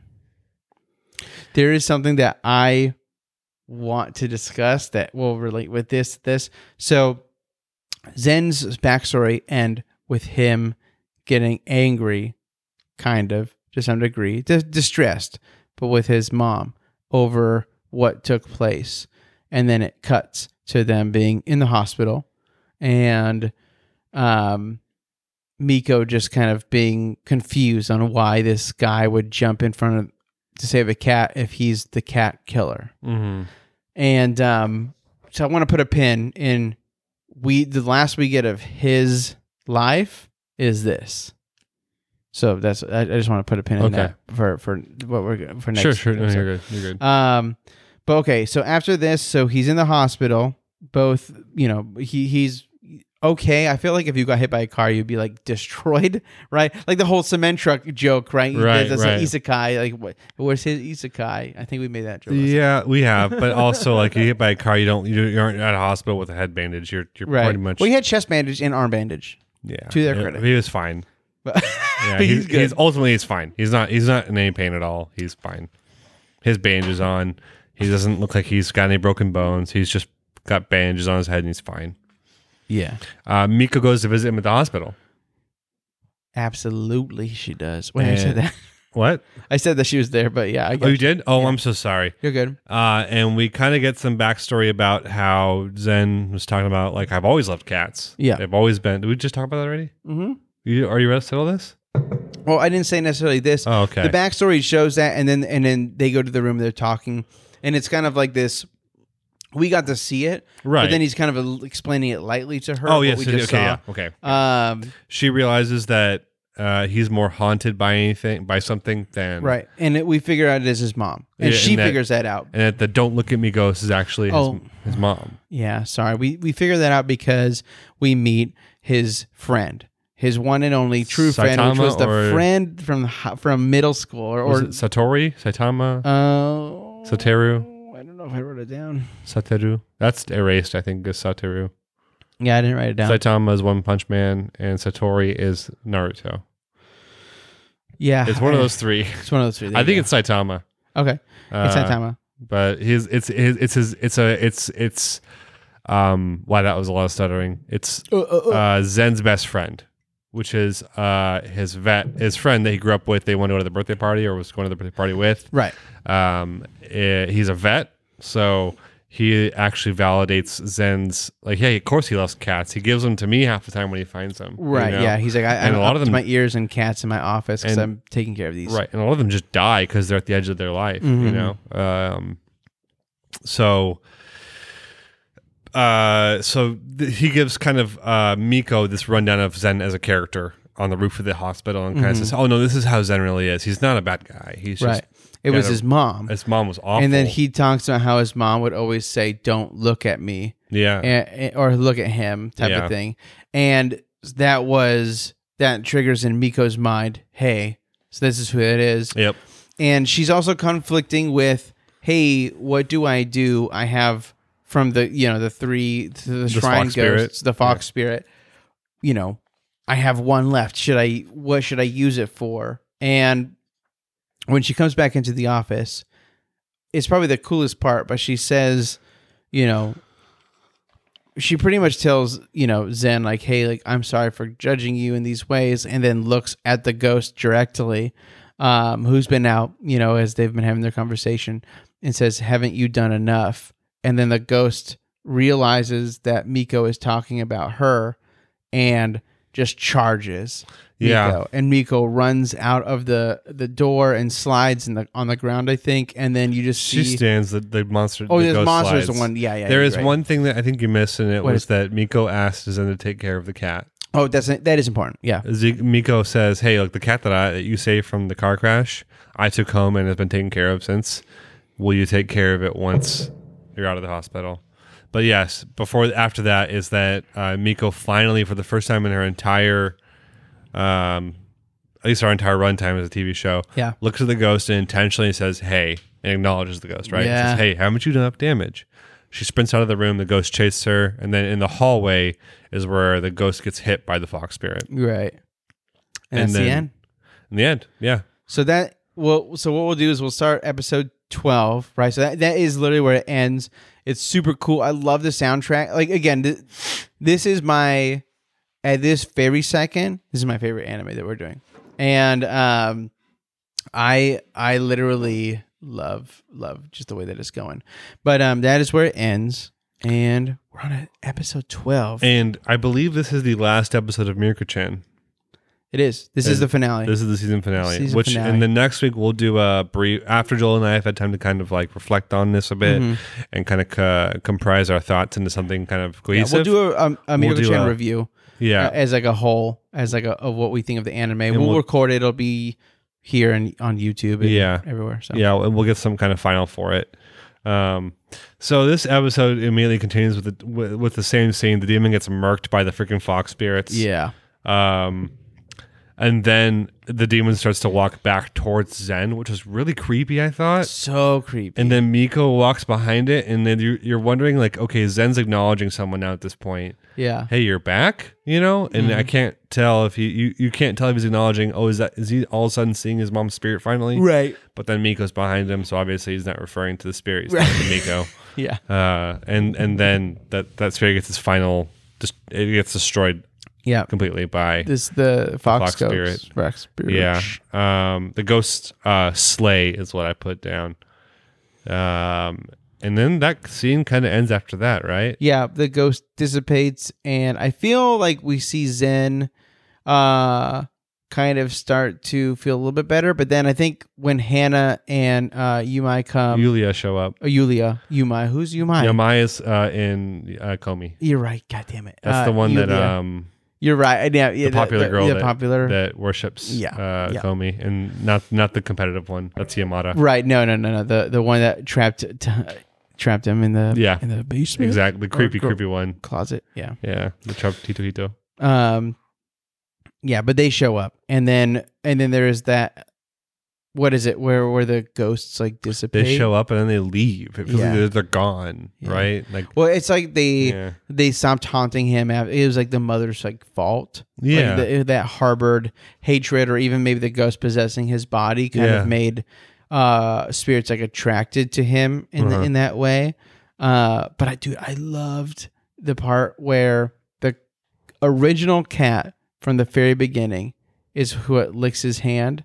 Has the same eyes. Oh, really? And that licks his hand. He looks down at his hand, and like everything vanishes. And then that's when he goes, like he agrees to like adopt the cat because of that. That's heavy, dude. Oh, I loved it. Because the next scene is actually we're at Miko's house, and it's what does her brother call this cat? Did you write it down? Oh shit! I don't think I did. Okay, her brother. I just said he was crying in the background. Her brother is like so sad to have this cat leave. Yeah, which is such a. Zen's like, "Are you sure it's okay? I take it." You know? And then she goes, "Just ignore what's happening behind me. Just take this cat and go." And so basically, her brother's in love with it, but she lets Zen take the cat, and so Zen takes the cat to take care of it, and it's like kind of cool, honestly, because it's a little bit of redemption for his character in terms of the past 3 episodes we've been learning about him, in terms of his personality, his character, and everything, and how he's actually a good guy, Yeah. And this is 1 week later, by the way, because they do say that. So. Yeah, Zen's fine a week later after getting hit by a car somehow. Yeah. After Zen gets the cat, we're at the cafe with Hana. This is kind of a weird scene, not really important, because really what all is happening is that Miko is iterating what happened to Hana. Yeah. It's just explaining the situation that we just watched to Hana. And I was like, okay.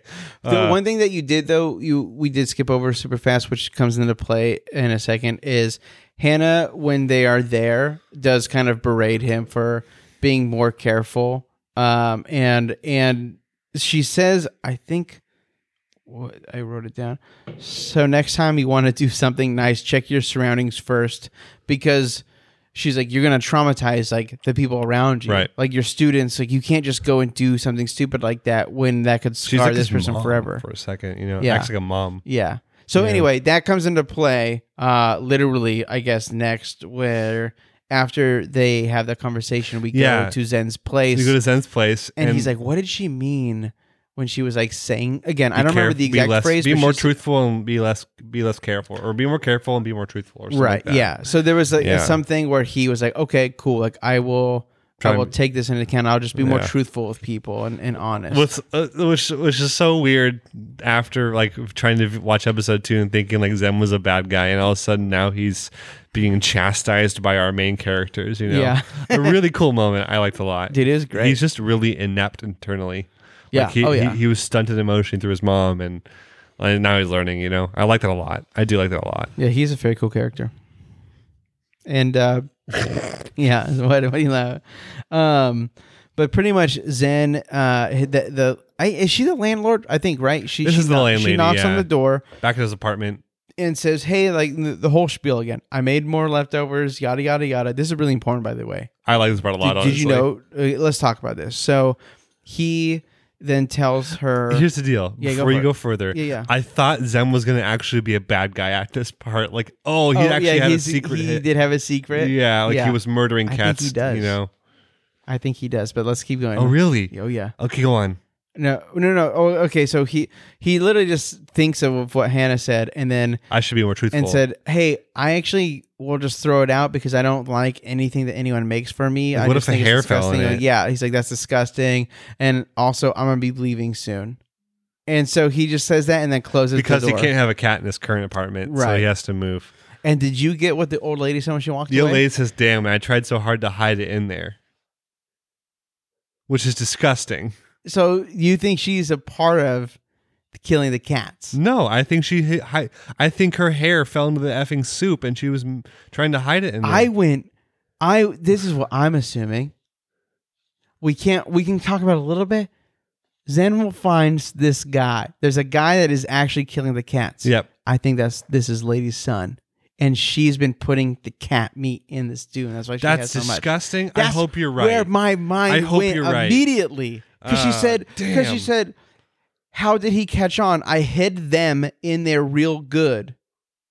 And then I wrote, "Is she killing the cats and feeding them to people, or I don't?" But now that you said the hair thing, maybe that's what it is, and that would make sense too to guess. We'll get to that actual scene of where he catches the guy, and then we can talk about that more. Because we'll get into let's first get thing. into it. Let's get into it. So there's this weird bit where it's kind of fun where Hannah and Miko are going to go see a movie. My neighbor Totoro 2. Yeah, Totoro 2. And then they said, "Shouldn't we invite Julia?" No, she hasn't seen the first one, so.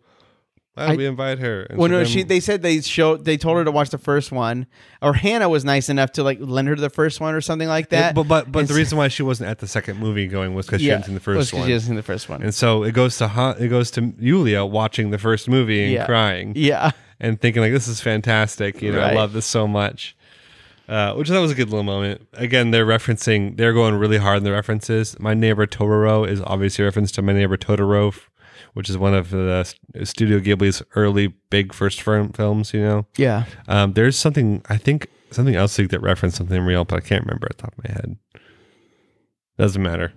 I then wrote, as Yulia's watching this movie and satisfied by it, she pulls out a photo of an older woman. It's her phone. Oh, it's her phone. The godmother is on the background. Her background of her phone is the gold godmother. Yeah. And then it goes to the old godmother after this, getting a photo from Yulia, I assume, right? I guess. Yeah, it's unmarked, they say, so. And then she realizes the aura, and she's like, it's from those two girls that I met. Yeah, even though their faces. I thought that she was gonna see like the monster and shit that too. She gets I don't know if she didn't. That's the thing. They don't really. They don't show it. Yeah. But they sent Yulia or someone had sent her the photo that Hana took at the shrine with the ghost that got blown up behind them while taking the photo. Mm-hmm. And when the godmother opens the photo, she's shocked. But it's like what she says is, even though the faces are blurred out, I know those two. Yeah. Yeah. But I also can't tell. Well, did she also see what's behind him? I can't tell. They don't really reference that. Yeah, they don't reference it, but I bet she did. So then we go to a back alley, and it's a dude acting really creepy, with this weird like device tool that seems it's the tool we saw a couple episodes ago. That looks like it's like tweezers with spikes going inward. Mm-hmm. Yeah. And then it turns out Zen finds this guy and tases him because he suspects that this is the guy killing cats. Totally. Which is an interesting thing. And then what happens literally next? Did you remember? Yeah, a cop is putting a missing persons ad on a board, and it's the guy that got tased, the guy that was killing cats. So now the cop says, "I hope you find the dude." Now that you said that, remember the pin in episode 11 where we last see Zen getting angry at his mom for killing the cat? Oh, for sure. Like Zen killed his mom. I think Zen probably killed his mom. Like, because remember I was talking like serial killer for like a pretty long time. Zen's got to be more complex than just... Yeah, dude. There's got to be more, huh? Yeah. Now that they've done this too, I think he was cursed, honestly. And like this is the weird part where I really don't know, but I have a feeling that he killed his mom, and now he's lashing out on someone else who killed cats. And in his mind, he's like, I'm doing a good thing by killing these people who are hurting these animals that I care about. Yes. You know? So there is. I could speculate about this for a while, honestly. Because I think that if he's going to be a recurring, like he's on an arc at this point now, right? Like they've already now teased us of something more with him. Mm-hmm. He's going to be a recurring character for a bit. Yeah. Like he could turn into an actual villain. He could, for real. Because if he killed his mom, because they don't really say how his mom died, do they? No, they don't. And then it's like, why is she haunting him? Yeah, so in my mind, I was like, oh, that could be a pretty decent reason of why. Well, she could also haunt him because of what the father did and how she was towards him as a kid. I think that's very fair. Yeah. But if he killed her, then absolutely. Yeah, it would make a lot of sense as well. Oh, man, the show just opened up. It just also ends right here. No, we got... Well, it doesn't end right here. We got a ton left. It's not important, but we got a ton left. That's not true. So, dude, this is honestly, this is what got spoiled for me. This is insanely important. Because this is the next like huge arc of Miko-chan. Really? Yeah, okay. For the manga, which is still ongoing, by the way. Yes, it is. So we get past the missing person thing with the photo on the board, and then we go to school. Zen announces that the teacher had her baby. Yeah, it's cool. While Miko is at school, she hears a bell. So fucking cool! You like that a lot? Dude, I got like goosebumps. I like that a lot too. And I was like, ooh, because, and again, I honestly don't know if I would have been like, ooh, if I didn't know that next arc is all about these guys. But that's just what it is. Is that what it is? Yeah. Oh, okay. That's what they set up in this show, right? From there, did you watch the end credits of this one? Yeah, I think so. Okay. Maybe. You'll say it out loud. Okay. Yeah. I was gonna say it sets it up. She goes to the shrine to offer thanks. Yeah. Well, dude, okay. Let me back up. So she hears that bell in school and thinks, I should probably go offer thanks to these ghosts that saved me 3 times. Yeah. So she goes to the shrine after school to offer thanks, and she brings mochi. Why? As an offering. She brings one, and the 2 fox spirits show up. Yeah. And all 3 of them kind of show up. Then they summon the 3rd one. Yeah. I should say that she also had a premonition of them showing up in school. Mm-hmm. When she turned around to look at them, they were gone. Right. So this time they show up at the shrine, and she shows 1 mochi. They go, nope. And then so she puts down 9 mochi. Yeah. Or 8 mochi or something like that. And they just like... And they get mad. Yeah. And then the mochi rots. Right. And so then she empties her purse into it. And then they look even more pissed off. Right. And then she wakes up. Yeah. Well, no, dude, you're skipping so much. Okay, cool you stuff. do it then. Fudge, dude. What did I actually miss there? The big ass ghost transforming into some weird ass looking like horse human monster. The big fox spirit ghost, the one that actually destroyed the last one, the eyeballs does turn more demonic. And it gets turned into like a water spirit almost. Yeah, and it goes and it eats her. And that's why she wakes up. It is because it comes like so she does the coins, all the stuff. They're starting to get angry at her. They've moved closer to her. She's afraid. And then darker spirits or ghosts or whatever start coming out of the woodworks, and she says, why? And then the big ass ghost eats her. And then she wakes up in her bed. Oh, okay, there we go. So I feel like dude, it's super important.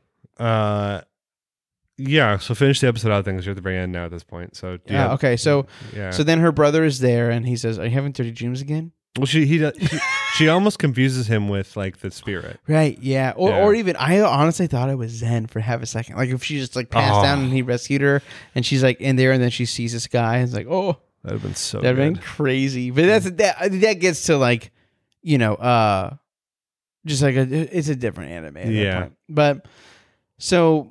We have her brother asking her like, "Hey, there's the scary show that they were watching in one of the other episodes." He's like, "I could watch it by myself. I'm not afraid." I love her brother so much, even Dude, when it's it's kind of so gross cute. and Their pervy. relationship is right. Yeah, it is a little pervy, but the relationship for the most part is pretty good. And I do love that he's like asking her to watch it. So she's like, "Yeah, that sounds good." And we kind of get this this montage of her like kind of running through like just daily life, going to school, going past like the ghosts in her life, her daily commute. And she just says that it's getting easier and easier to ignore. to ignore. But she's like, it's getting easier to kind of not say, "Oh, I see these ghosts." But then she's like, "I want to fight this head on." She's like, "I still have a lot of questions, but I want to like fight this head on what's going on." Then we get the ending song, but what happens is they kind of play anime through it, and we see the fan service at the end. Did you get that? Yeah, Hana's boobs actually being animated in the PE class this time, which is really funny. Well, it's the PE boobs. She changed too, but there was a changing room scene. Do you remember? There was that too, sure. But what I'm trying to say, like that's expected horniness. But what I'm trying to say is, the last time there was a PE episode with Hana running, they didn't over animate her boobs, and this time they over animated her boobs. Yeah, it was really frustrating. So frustrating. Not that bad. So it's frustrating. I'm so hard. But go on. Sorry. No, you're good. So I wrote unresolved questions, right? Because one other thing. So the gang is all together. I wrote so like they kind of show Yulia and Hana and Miko starting to like really genuinely become friends. And I did love that Yulia was saying, "Hey, like I didn't know that you." She's like, she apologizes to Miko, saying, "I didn't know that you were trying to keep Hana out of all this stuff." Yeah, and it was such a cool thing where their friendship started to grow. Where she's like, "Hey, like that's okay." Like I was like, "Well, like they acknowledge each other about ghost stuff." That's the first time they've ever done it. An actual conversation. Miko says, "Yeah, I think it'd be too much for Hana." Yeah, it would scare Hana away, dude. Oh fuck, this made me wet. But then the anime actually just basically ends at this point. Kind of. And then we have our credits. And we have our post-credit scene. And then the post-credit-esque is the girls are eating butt buns. Yep. And they're walking away. And then a leaf falls down. And then boom. It's a fox spirit, basically. The fox spirit watching them. Are watching them. Yeah. And following Miko. Which sets up for the next arc, which is what was ruined for me. So here's why I said that Platinum M was barely the worst episode. Oh shit! Because I thought this outro was. I thought the later half of this episode was garbage. I didn't enjoy this closure of the season with this episode. I thought it was rushed. I thought it was a lack of finality. I thought there was a lack of explanation with this fox spirit. I was just not happy about how everything was. Don't nod your head like that, dog. No, I think you're totally wrong. I just didn't think like how it resolved and thought it wasn't enough. Like there wasn't a it leaves you wanting more. Yeah, and now I have to wait over a year for what could have been resolved in a season. Or you can read it. I could do that. But yeah, I don't know. I would go to opposite. This is anime, dog, not manga. Well, that's true, but I do love the fact that there's just more to this story. And that's not the issue here. The issue is that the story wasn't complete. There wasn't enough resolution in this story for me. The Zen arc is for the. I mean, I guess it's not fully. Yeah, the 4 episodes we knew Zen is not a resolution of the anime, though. It's but remember when we used to think that this was kind of like episodic as well? It was anthology focused. Yeah, but there should still be resolution. It's not. That's the thing is. It's not. But that's how they teased it for the first half of this freaking season. Oh, come on, man! You got to give me something here. You know, I got a little merit here. You know what I mean? Be, I guess. I mean, you're allowed to be frustrated at whatever you want. I guess so. It's just this is the episode. This is my second.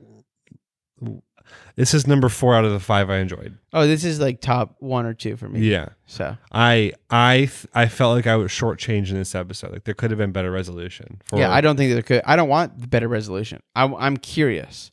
I am too. You know what I mean? Like I want the fact that we can't even understand those ghosts, like even most ghosts, we can understand. They speak either broken English or something, you know, at least, or whatever. We're Japanese because we're getting subtitles, but they're speaking to where we will understand. And then this is a mysterious entity. It has so far been a good ghost, and now it is almost requiring something of Miko that I don't think Miko knows what it is, and that we know of from a dream. So cool. Well, she went there. I think that was a dream. I don't believe that's a dream. I think she genuinely. Okay, well, I think she genuinely went there, woke up, and now the monster they're chasing her. But maybe it was a dream. Who knows? We don't know. I don't know. I wish I would have known. I wish there would have been that kind of resolution. Nah, dude, you don't need it. You don't need it because that's what I need. It's not a movie. It doesn't end. It keeps going. I don't need a final closing of the story. I just want some resolution to the plot. The actual, besides just Zen get. Why do you need it? It's on an ongoing story. That's why. They gave us resolution, and then they teased us with more with Zen, and fine, it's fine, and I'm fine with it continuing on. Yeah. I just want to feel like the season I watched is the end of that season. It was. And right now, she's happy. She's you know what she conquered? Her initial fear. She learned to ignore the ghosts better. Good for her. That's the whole show. I wish I could feel like this was actually the end of a season and not feel like it was the end of a. And not feel like it was none. There's another episode coming next week, because that's what it felt like to me. Until it said I've gotten better at ignoring them and started to do the wrap up. That's when I realized, oh, it's ending. That's fair. I don't agree, but I will. I'll. That's fine, dude. I'm the host, not you. I will kill you in your sleep. No. No, that's fair. And I think you can have it. You can have the opinion you have on it, and I think it's totally right in your context and experience. And I can have mine. I think mine's fine in my context and experience. I won't say I shouldn't say I was right, but we can both interpret this differently and feel dissatisfied or satisfied. Yeah, 100%. I'm right. Yeah. Yes, Daddy. Damn it. Comey Can't Communicate, episode 9. It's just a country kid plus more. Yeah. I was gonna say country bumpkin. This is probably one of the less there's a lot less happening, I feel like, this episode for Comey. It was a more casual episode. Huh? Yeah, it was cash. It wasn't bad by any means. It was still hilarious. It was still typical Comey, but a lot of it feels a little inconsequential. Hey, listeners, guess what? Maybe some of you know this because you read this anime or this manga. But how many chapters do you think that Comey has? I wonder. What do you think? I know the answer. Do you know the answer? No, what's the answer? No, just guess. Guess. I want you to guess. Wait, so is it finished? Okay, so how many current chapters does it have? Yeah. Okay. 140. 330. Oh my gosh! Wow, are you serious? Oh my god! And also, I might want to take back that. What mission are they on? I don't know. I want to maybe rewind because I don't know the answers. I don't know if it's ongoing or not, but I think it is. I had a conversation with Stephanie's brother last night, and he was telling me that he looked it up and it was 330 was what is out right now. And in my mind, I was like, so wait, where are we then? Yeah, what are we on, dude? Because that's insane. So I'm actually curious. I haven't even checked, but I can check maybe later about the first volume that I have, because I own volume 1 of Comey Can't Communicate, and maybe that does all of what we're seeing of this season would be, but I don't know. I don't think so. So, well, I'm checking right now, and I'll probably be pretty off once I find it. But there's 23 volumes. It's a lot. And the first volume had 19 chapters. So, okay, that's a lot. That's quite a bit. Let's find out. No, see, this is just. It started in 2016. You know. Yeah, so that's a pretty long time, and especially if it's ongoing, which I don't know if it is. It has a release date as recent as October 18th. So of this year? Of this last year, yeah. Okay, so it's probably still ongoing. That's crazy. Yeah, it had 4 books released this year. Yeah, it's crazy. It's been going for a bit. Yeah, it's a cool story, but I'm really curious of how this story could have 330 chapters. 3 years ago it said, how many chapters are left? We're close to 200. Damn, bro. Oh my god. So we're probably in the ballpark at minimum. Yeah. If that's not 330. But I'm pretty sure that's what he looked up and said. It's going to be a lot. Yeah, there's a lot there. Anyway, I just thought it'd be kind of funny. That's really fascinating because a lot of that makes me believe that means that Hito and Shoko never date. Dude, that would be infuriating. Because like they need to have. But what if it's kind of like every romance? But let's say Golden Time. No, well, that's what I was gonna say, but I didn't want to necessarily spoil it. But just the people who like date and then break up and date and break up. They start dating within the first like 5 episodes. I'm not worried about spoiling but remember that. when people like break up and then they're like that's what I'm saying. Like, I mean, the further you explain, Comey and this dude could date. And then they could break up, and then they could get back together or not. Or, there's so much there that you can do with romance, right? It's just life. So. Without trying to hang on the kitschiness of Comey can't talk. Yeah. Yeah. Tits. Sorry. That's good. This episode starts without giving us a mission number, and it says September 1st. Yeah. And then it shows everyone walking to school. Everyone's the most depressing day of the year for school. Yeah, and then we introduced to a new character who is only in this first mission. Yeah, that's kind of stupid, huh? And it really kind of is actually. And her name is Nakoko Inaka. Hey, if there's 300 though, she's coming back. Yeah, she's coming back. Yeah. She's going to have 400 friends. She wants to be a cute city girl. I put that in there. One of her things. Honestly, that's what I want to be too. She is a country bumpkin, which is what the anime I'm a country bumpkin. Which is what the anime calls her. I know. Why did they say I'm just a country kid? I want to be a country bumpkin. She's super socially awkward. She wants to be like Comey, like everyone else does. And she's kind of overhearing the situation. What's up? Am I doing something? No. I just was laughing. So we're now all in class, and she's overhearing the situation of Najimi asking Comey to go pick him up a Subway sandwich. Wait, dude, you're skipping. Look, I'm skipping stuff. You're spilling drink, dude. You're still spilling, by the way. So you're skipping over the part where she had a skirt that was super long and everyone had short skirts. Is that important? It is, dude, because the whole idea is she feels like she just doesn't know what's going on. She ate lunch by herself. Her skirt was way too long and like she just felt like out of place but she's like that was like what was proper. So this year, her whole thing is this year I cut my dress down to this and it's still longer than everyone's dresses. 3 inches above the knee. Yes. Yeah. So I'm just saying like I feel like that is a character choice. Sure. Okay. You know what I mean? She's very and I feel like that is it does matter a little bit. She is as reserved as the fantasy girl. Mm-hmm. So I don't think she's interesting personally. Just that she is basically a tropey character like a couple other ones, but just from the country. So what happened to you? Woo! Did you get a full shot of rum in that? Daddy put too much rum in there. Nerdly. Joel and I are pretty simple with our alcoholic beverages now when we podcast, and we just kind of do a soda and some liquor now. Yeah, it probably needs to change to like a light soda. We need to probably start doing like vodka, Sprite and vodka. Yeah, because my gut is probably gonna die. There's that, or we could just not drink. Damn it! You're right. We gotta drink. So Najimi wants a Subway sandwich. A very specific. It's not called. Yeah, thank you. Subway. I don't know. It's literally like it's so stupid, and they call it like T-Bucks, and you're like, God damn it! It's Stay-Bucks. We're Stay-Bucks, Stay-Bucks like that. Yeah, it's so close. It's so funny. Yeah, and so it's like Subway sandwiches, and which is apparently a little more like prestigious than what we have Subway here. Yeah. Well. It depends on the Subway you go to, man. Some Subways are legit. Yeah, but they're all still sandwich.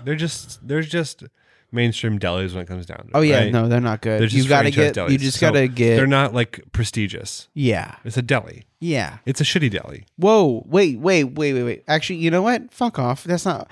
Delis are great. So fuck you for saying it's a common deli. A Subway? Subway is a common deli. Yes. Everywhere else that has the word deli in it, Fucking rad. That's not what I'm talking about remotely. What I am saying. I want to be on the side. I agree with you, They dude. would be able to. I kick all have of our my asses. favorite sandwich shops. What? I have my own favorite sandwich shop. What is it? What's your favorite? So yeah, my absolute. So it's a tie right now. But if you drive up to St. Isabel, Dudley's in the actual bakery. If you get a sandwich there, they are some of the best sandwiches you'll have in San Diego. The other place is called Poor Boys, and that's in Poway off Scripps Poway Road, off Poway Road. Sorry, Poor Boys is an awesome little sandwich Is it spot. Po or Poor? Poor Boys. Yeah, Po Boys. I have a shirt from them. Yeah. Poor Boys. Poor Boys. They sell T-shirts. I have one. Is it Poor or Pour? Poor. All right. Well, English fucking sucks. What's so. Poor Boys? Poor Boys? Pour is another way to say pour, you fuck.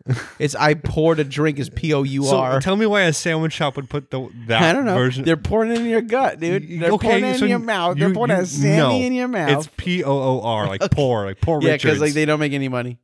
Probably. I don't know, but poor, like Poor Richards from The Office. Yeah.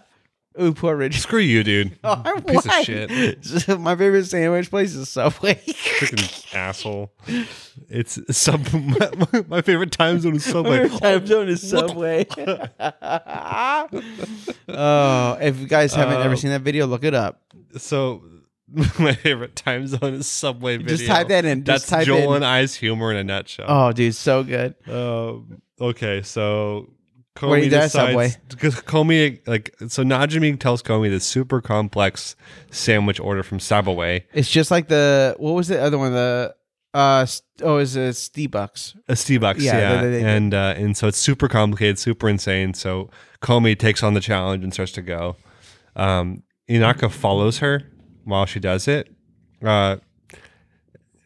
I don't know how much we need to go into this. Comey goes in and then leaves without ordering, and then goes back in after she gets her courage. Honestly, this is an episode where it felt like they kind of just redid it again. The visual, what's up? Oh, sorry. I went a totally different way. The visual comedy is like perfection, and I don't want to try to brutalize it. Yeah, okay. But this is a very funny episode in terms of what you see. Oh, dude, 100%. And so I can't like explain that perfectly, but the way that Comey like goes in and how everyone interprets her actions as she's just very stoic and good. Yeah. And then he just goes to Comey and says, afraid to answer, afraid to go in. Yeah. It's really funny, and they do a really good job with it, and I'm going to brutalize it in terms of trying to explain it to you guys, but it is super cute. Eventually she goes in and she goes up to the counter at some point and doesn't say a damn thing. And then the sandwich maker ends up just making something like this, the restaurant recommendation, right? Right. And then leaves. See ya. Heads back to school, gives the sandwich to Najimi, and Najimi is like, this is the wrong sandwich. This isn't what I wanted. Yeah. But then literally the next scene is him apologizing because Comey starts crying again. Yes. And it's just like, it's that so whole Steve funny. Bucks thing again. And I love it. I love it. And I know that like the actual things that happen in this mission are so irrelevant, but the way that they're able to kind of dictate this comedy and to treat it like an actual funny bit, they do a really good job with it. Yeah, I feel like Comey's a very good. Like they do the It's medium very aware. of it's very aware. It makes yourself. I mean, it goes over a lot of the anime tropes and kind of like, and then life tropes. Like it kind of does this thing where it balances both like the humor of our world and like what you kind of just see in anime. So yeah, but that's Mission 29. Yeah, Mission 30, baby. But it's not Mission 30, which is one of the funnier. This one is pretty meta. This right? one is. I could not wait to talk to you because this is a weird one, but it's So let's also get into really it 'cause good. God. But it's so weird. The kind of analogies or the kind of real, yeah. So this one's it's just a game, Yep. right? Is that what it's called? Uh-huh. Whatever. I didn't write them down. I just wrote. It's about video games, or it's just a game or something like that. And it shows Comey at home. She gets a text from Najimi, or not from Najimi, from this famous Nakanaka. Is that her name? Nakanaka. I forgot her name. From Nakanaka, who is our one-eyed fantasy chick who is way too into her own fantasy world. Mm-hmm. But she invites Comey over to hang out. Or maybe games. we're not enough into our own fantasy. Possibly. Yeah. Whoa, shit. I think that's probably fair. Also, probably not, because we're probably also way too into it. Shut up, you fucking demon lord. I'm going to use my magic on your dick. On your dick. Okay. So she invites Komi over. Naka invites Komi over. And Naka is a super nerd, as if no one knew this from the last time we in the dodgeball arena when we met her. I don't think you're allowed to say that word. Super nerd? Nerd. No, just kidding. I don't know. It's not okay. Sorry. I was like, I should just go past the boundary at this point. I just crossed the line real hard right now. Cross the line. What are you going to say? Say something really inoffensive or not PC, but I'm going to not do that. So well, why? What is even is okay? You can tell me. Invites Naka over and essentially has her come over to play some video games. Yeah. And the video game that they decide to make for this world is called Swamp Bros. Swamp Bros, which is obviously a knockoff of Smash Bros. Yes, and there's even a lot of like character art of this video game they show. So this is what I want to talk about. This is weird, dude. They do this whole thing where it is a fighting, like Tadano is trying to teach Komi how to play this game, but while we don't have Tadano over here yet. Well, they don't play the video game till everyone's over, bitch. No, it's initially they're playing games with just Naka and yeah, I know, but it's not Swamp Bros. They're not playing Swamp Bros, isn't it? No, they play Swamp Bros when all four of them. Well, okay, eventually she's telling about this amazing, crazy video game that Komi just doesn't understand. So then it's awkward because they have nothing in common. So then Naka invites Najimi, who also brings Tadano, and then we have Swamp Bros. Which is a weird thing because there's like, it's just characters in leotards kind of, but they all look like Mario and Wario. So it's like Mario, Wario, like, well, I feel like it was Luigi. Yeah, it's weird. Blue. And then it's Princess Zelda of all people. It's not, Peach. And then it's Yoshi. Tadano is Yoshi. Naka is Luigi. Najimi is Mario. Yeah. And then Komi is Zelda. The standard. Or Zelda. It's Zelda. What did I say before? Please don't kill Peach. me. But no, you said Princess Zelda. No. I think I said like Princess. I said Zelda. Joel's a nerd, guys. Get over it. Zelda is a princess. I don't need to say Princess Zelda. It's just Zelda, but whatever. Princess Zelda. Fuck off. Zelda's a princess. Yeah. Yep.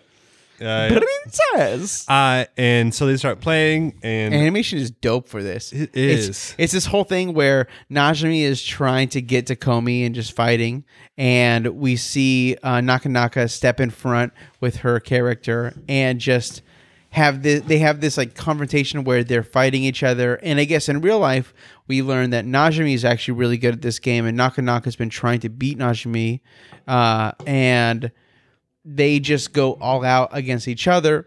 Meanwhile, Tadano and Komi doesn't know how to play, and Tadano is trying to walk her down, and she like falls into a mud pit, and like he's like kind of teaching her how to do stuff, and she's like beating him up while he's like, press this to hit, and like, and she's like, I'm so sorry. And he's like, well, that's kind of the game. Like, you don't have to be sorry. And then press this to shake the mud off. Yeah, she shakes the mud off. It gets into the Najimi character's eyes, which is kind of a funny thing. And in the middle of this huge epic battle, they're like animating. Because Najimi and like Naka are going at it. They're going hard. at it. And then the mud gets in the eye of Najimi's character, and then Naka just beats them.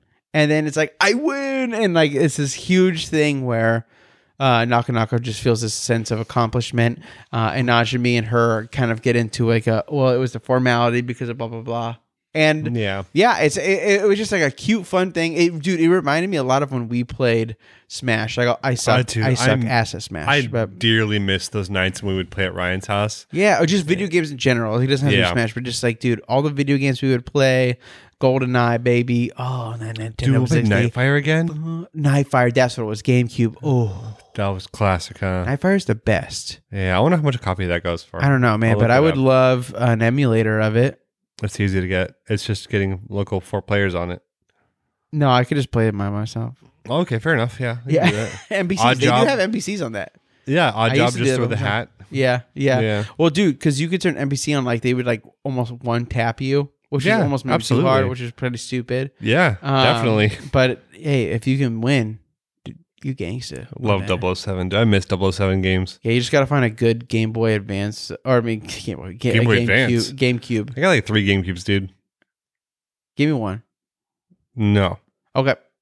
I'll let you borrow one. I just don't want you want to play on it. This is a conversation we can have off air. Bulletfront. I don't. Bulletstorm? Yeah. That's a PS4 No, I'm game. kidding. Well, PS3 game and PS4 now, but Yeah. and Whatever. PC. Whatever. So Comey's playing. Okay, fine. You want to get out back to this I do. bullshit. So that's it. He No, just- that's how the episode ends. That's how that sorry, not the episode. That mission ends that That's way. how though. that mission ends. Yeah. Is Najimi getting beaten by Nakanaka and Nakanaka being very proud. Mission 31. Najimi calls Comey. Yeah, it's for to help in their To help her with part-time job. because someone else fell Is through. that weird? Is that It's like very I weird. feel like in America that would never happen. Like Doesn't- I wouldn't be doesn't- allowed to fucking go and work at like Jack in the Box if like a boy of ours was like, that's because we have the EES and the W-9s and the IRS. they don't have that. I don't know Japan's economic Because system. honestly, I'll fucking dip. Piece of shit ass, stupid ass. You know, it's like other countries are nowhere near as ridiculous about reporting wages. I guess Europe's probably similar, but like California is really hyper intensive about reporting wages. Fuck you, California.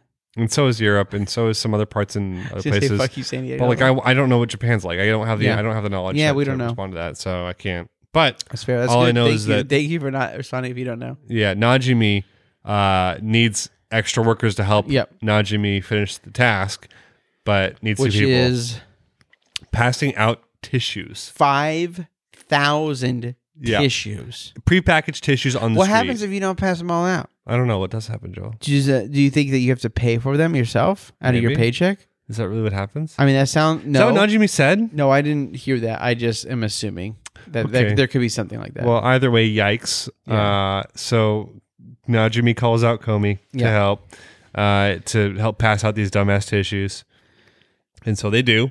yeah. And so Comey is kind of by herself. There's three of them total, right? Yeah. So there's Najimi, there's Comey, and then there's this person in a bear suit. Is it a bear or a giant bunny? I think it's a bear. Okay. Yeah, it looks like a bear. You're right. It's a bear. It's like a bear suit, like a mascot. It's like a polar bear almost. Yeah, and it is all white fur. Yeah. Yeah. Like pale white, pearl white fur. And they're all passing stuff out, and Comey's having a really hard time passing out tissues because she's so afraid, and people aren't Yeah. taking it. But people are like looking at her being like, oh, she's so pretty. Is she handing out tissues? I would totally take one. Oh, is she just standing there? I don't know what to, like, Yeah, do we go so and Comey's take awkwardness is also like a turn off. Yeah, right. And then we get ugh. But then we get a cutaway to a woman who like really needs a tissue. Like it's like her thing is she needs a tissue. And I laughed really hard at this because I was like, I mean, have you ever been in a situation, not that you need like a tissue, but you're like, I'm so hungry. I need food. And then you find like the people, like I think of Costco, right? For like samples. And you're like, oh, sweet. finally. Here's some food. Oh, can I have another one? Just stuff like that where you feel like you need something. That's a possibility. Yes, I have been there before. Yeah. I thought this was hilarious to do a cutaway of a good. person who needed a tissue though. Like Yeah. that was their specific need. Yeah, I'm gonna sneeze. Well, again, different culture, right? Sure, So sure. it's not like Totally. I honestly, you know what? I've sneezed in public, like just everywhere, all over everything. Can't do that now. Not anymore. Not anymore. That's I'm it. gonna do it. COVID kills. Yeah, it does. COVID killed. Murder kills. COVID. What are you saying? What's up, dog? So, So she does that. Eventually, though, like once this lady gets Comey's tissues, because she approaches Comey and tries to get tissue, like she needs it, right? yeah, Comey becomes the hot ticket item. yeah. Like everyone wants Everyone tissues wants from a Comey. tissue. And so Comey is able to basically get rid of all the tissues. Yeah, Pretty easily, too. except for one box Except for one that box. a bear finds, The bear finds. and then we end up panning into the bear suit. And who is it? Oh, me? You're asking me? I know. I'll say it. What's the full name? Full name. Full name. Ready? First name? Nope. Nope. What's first No, name? it's a hard one. First last name. I don't know. What's his first name? It is an H. Hito. Oh, Oh. Oh. I call him. Hey, I'm not close enough to call him that. So, I don't know, baby. T-Dog. And that's episode Mission 31. And then we're on Mission 32 after that. Yes, we are. This one's, again, this is kind of cements the tone of this episode being kind of inconsequential, right? Yeah. Maybe it's a lot of light episodes like Old Cobb, right? Right. Okay, so that was a NADPOD reference. Thanks for say it one more time. I said kept it light like Old Cobb. Oh, like keep it light. Old keep Cobb. it light. Keep it light, Old Cobb. I can't. I fucking Keep it suck light, Old Cobb. ass. You did it. Do it one more time. Keep it light, Old Cobb. There you go. That's closer than what I was doing. Keep it light. Keep it light, Daddy. Anyways, this last mission is Tadano walking into the classroom and Komi's there. She was there early. Yeah. He sits down and Komi notices that there is a grain or a sesame seed or something on his face. Right. I think it's a sesame seed, personally. Yeah. Is she, again, perfect comedy. Too afraid to say anything, right? Right. It's like that going back and forth. Like if I say something, like he could get offended, but at the same time, it could be good, and maybe someone else makes fun of him for it. Yeah. So it's like a solid a minute of just internal debate back and forth. I feel like right, and then Najimi walks in. Yeah. Right. Najimi has a seed on his face too. Yeah. And then Agari walks in. Agari's got a seed too. And then Yamai walks in, and then Yamada, and then Nakanaka, and everyone has a seed on their face. And then it turns out this is Komi's nightmare, where she has to tell someone that there's something on their face. Yeah. And it's too hard to say. Yeah. Like, that's her nightmare. That was her nightmare. That's nightmare. So then actual school starts in real time now. And we go to school. And Komi walks in, and Komi's already sitting at her desk, and then Tadano walks in, and he has a sesame seed on his face in real life, too. Yeah, in real life. Or is it a dream? Yes. Are we all in a dream? Yeah, but then we kind of just move on to the day, and Komi just looks at Tadano and says, or she writes down, and she's, so Tadano interacts with Najimi. Right. And uses the word Najimi, the name Najimi, which is Najimi's first name. Right. And so Komi's like, call me by my first name too. She writes it on her book and says, Tadano, call me by my first name too. Yeah. And Tadano I thought this was really cute. I thought it was so cute. And so Najimi goes, oh, Shoko, I can call you that. That's easy. Yeah. And then there's this moment where she's like, okay, Tadano, your turn, It's like, your turn. Well, no, he can't. He doesn't say the word. You try and say it. He doesn't say. So the music goes out. Yeah. Yeah. And he goes, Sho. Komi-san. Yeah. And then says Komi. Yeah. And can't say it. And it's kind of really cute, but also come on, man. You could have made her day. Because Komi gets disappointed, but then Najimi says, okay, Komi, if he can't say it, then why don't you say his first name if you want him to? And then, Tadano's like, well, don't make her do it. And she's like, hey, she started it. And then it's literally just Komi trying to say his first name, and she gets Hito was way harder than Shoko. Hito, yeah, it is Hito. She can't do it. And then Najimi even says that's a bit of a harder name to say than Komi, than Shoko. Yeah. And then Najimi goes, hey, Tadano, you got something on your face. Yeah. And then it says Najimi can do everything that they couldn't do. Yes. And then it just ends. Yeah. Yeah. And that's the end of the episode, honestly. There's no post-credit scene, is there? Oh, no, I looked and I couldn't find one that was worth it. Well, yeah. We'll always own up to that if we don't remember it. So we'll talk about it next week if that's it. Yeah, this is an interesting batch of episodes this week. I think I was hotter and colder than I was last week. Yeah, I think so too. I was happy last week. And then there are other episodes this week where I was like, this is better than last week. But then there are worse episodes where this is rough. Yeah. So if you had to rank them, what would you rank it? Oh, the bottom is Platinum End. And then I think I would still put Miracle Chan at number 4 because I wasn't happy with that ending. Mm-hmm. I thought it was too much of a cliffhanger and not enough resolution. And then I would probably put...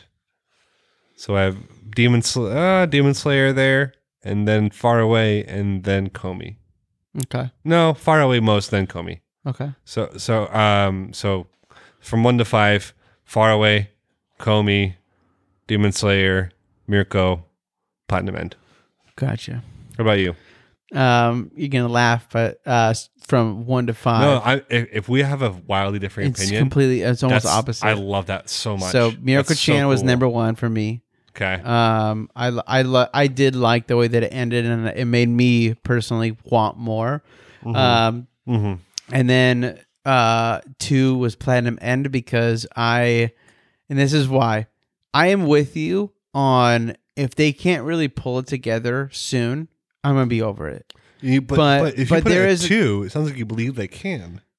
There's just a piece of me that wants to, I enjoy the characters and the story enough to where I'm like, I'm curious. You know what I mean? Like, sure. And we've invested. I feel like there's times where you just invest in this kind of stuff and you're like, I want it to be good. So that's kind of in my mindset. I just want it to be good. I don't want it to be bad. It's not, but it's just. But this is why it's 2. And it's selfish. The family got rescued and their plan worked. And there's this sense of accomplishment that is there that, again, they do breeze over. But in real life, you'd have to. You just did this amazing thing, and then like there's villains in front of you. Like you can't just stop and celebrate. You have to fight. I don't disagree with that at all. I think you're right about that. So I still think it was sloppy how it executed this, though. Yeah, executed this actual, like it still feels like the actual execution of this anime is like not there. Like it's pretty piss poor in a lot of ways. Yeah, I lie actually. I did lie a little bit. Demon Slayer's 2. Okay, so it'd be Mirko, Demon Slayer, Platinum, and then it would be Komi. And then, I would reverse it. I think Komi's last this week. It's honestly the Komi episode being very. But you had it first. That's crazy. Me? Yeah. I moved it to 3rd or 2nd, but. Oh, okay. It's Demon Slayer and Komi are kind of interchangeable. First is. Wait, what did I put it first? I thought you put Komi at first. Shit. I thought you put Komi. I think I did. I think you did. I think you did Komi and then Far Away and then Demon Slayer and then. No, I did Far Away first, I think, actually. Okay, maybe it was Far Away first. Yeah, which is weird for me because I didn't think I put Far Away first. It is my anime I chose, but Far Away, I thought I was very impressed with the way with the delicacy and the actual delivery of everything. It felt like good timing. Yeah, I also really am enjoying the Far Away Paladin soundtrack. Yeah, a fair amount. Yeah, it's good. It's pretty good. And Komi was good. It just was very safe. Right. It was just it played it hung its laurels on the things it's good at, which is that comedy pacing and characterization, just being well done. But it wasn't furthering the story at all, which is why I don't think I can put it number 1. Yeah, I get that. I definitely get that. And Demon Slayer's good too. Demon Slayer's exciting because I'd love to see more Muzan. Yeah. And Daki got her kind of real reveal, So that's cool. But for the last 2, for Mirko-chan and Platinum End, they didn't do it for me. They just didn't. They really didn't, man. It's okay. You're allowed to have that opinion, bro.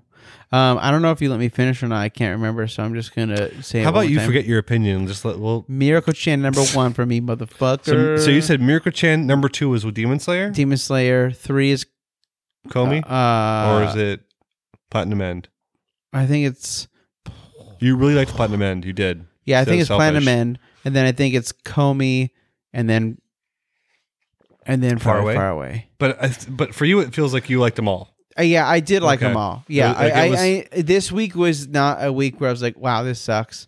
I enjoyed it. I will say that maybe I should put Platinum End at the end, even though I liked it the most, because it did have the least amount of if I had to give it an construction. If I had to give it a 1 to 10 rating, I'd probably give it a 5 or a 6 for this episode. Yeah, like it was in the middle of the road. Like I didn't hate it, I didn't love it. I did like the way, like it made me feel tense, and I know that it was kind of stupid, but I loved that Metro Polyman had like men and women that were like on his side. Like he had like people. I did too. I just wish they weren't all so fucking lame. Yeah, I get it. The kid is super interesting to me personally. I'm like, I don't know. Yeah, like what is his power? Does he even have anything? Like what is his power? The power is his wings. Well, no, why is he there? Well, I you know what I mean. What makes him special? Right? Yeah. Why would he? So we have a bioterrorist. We have a guns expert, and then we had. And then who's he? The kid. Yeah. So I'm curious of his story. So we'll see what's up. I mean, I'm curious of it too. I imagine it'll be as stupid and dumb as freaking a bioterrorist in the team with huge boobs that's wearing a leather leotard for some reason. Yeah, wouldn't you though? No. I would. What? Why not? No, because you're a dude. Yeah, but it'd be cool. You've never worn a leather leotard. It'd be pretty hot. Hey guys, in the comments, let me know if you need me to wear a leotard. No way, dude. No. Pay me and I'll wear one. Nah.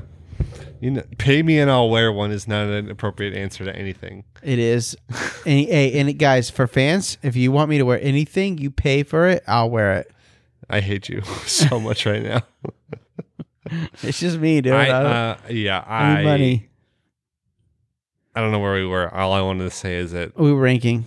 Yeah, I think if I was to give Platinum End a rating, it'd be a 5 or a 6 out of 10, like 5.5, 5 or a 6. But I would give Comey a 7 to be in the middle of the road and to be the average, right? Yeah. And I'd give freaking Demon Slayer a 7.5, because it was a tease almost. Totally. But Far Away, I'd give like an 8.5 because it felt like it was a good episode. I just really hope. Here's my fear, Joel. I really hope Far Away doesn't end on a shit note. I'm worried that it might. And exactly. And I have the fear that it really might go there. Yeah. Because that's what it feels like. That's how it feels like they're treating the show.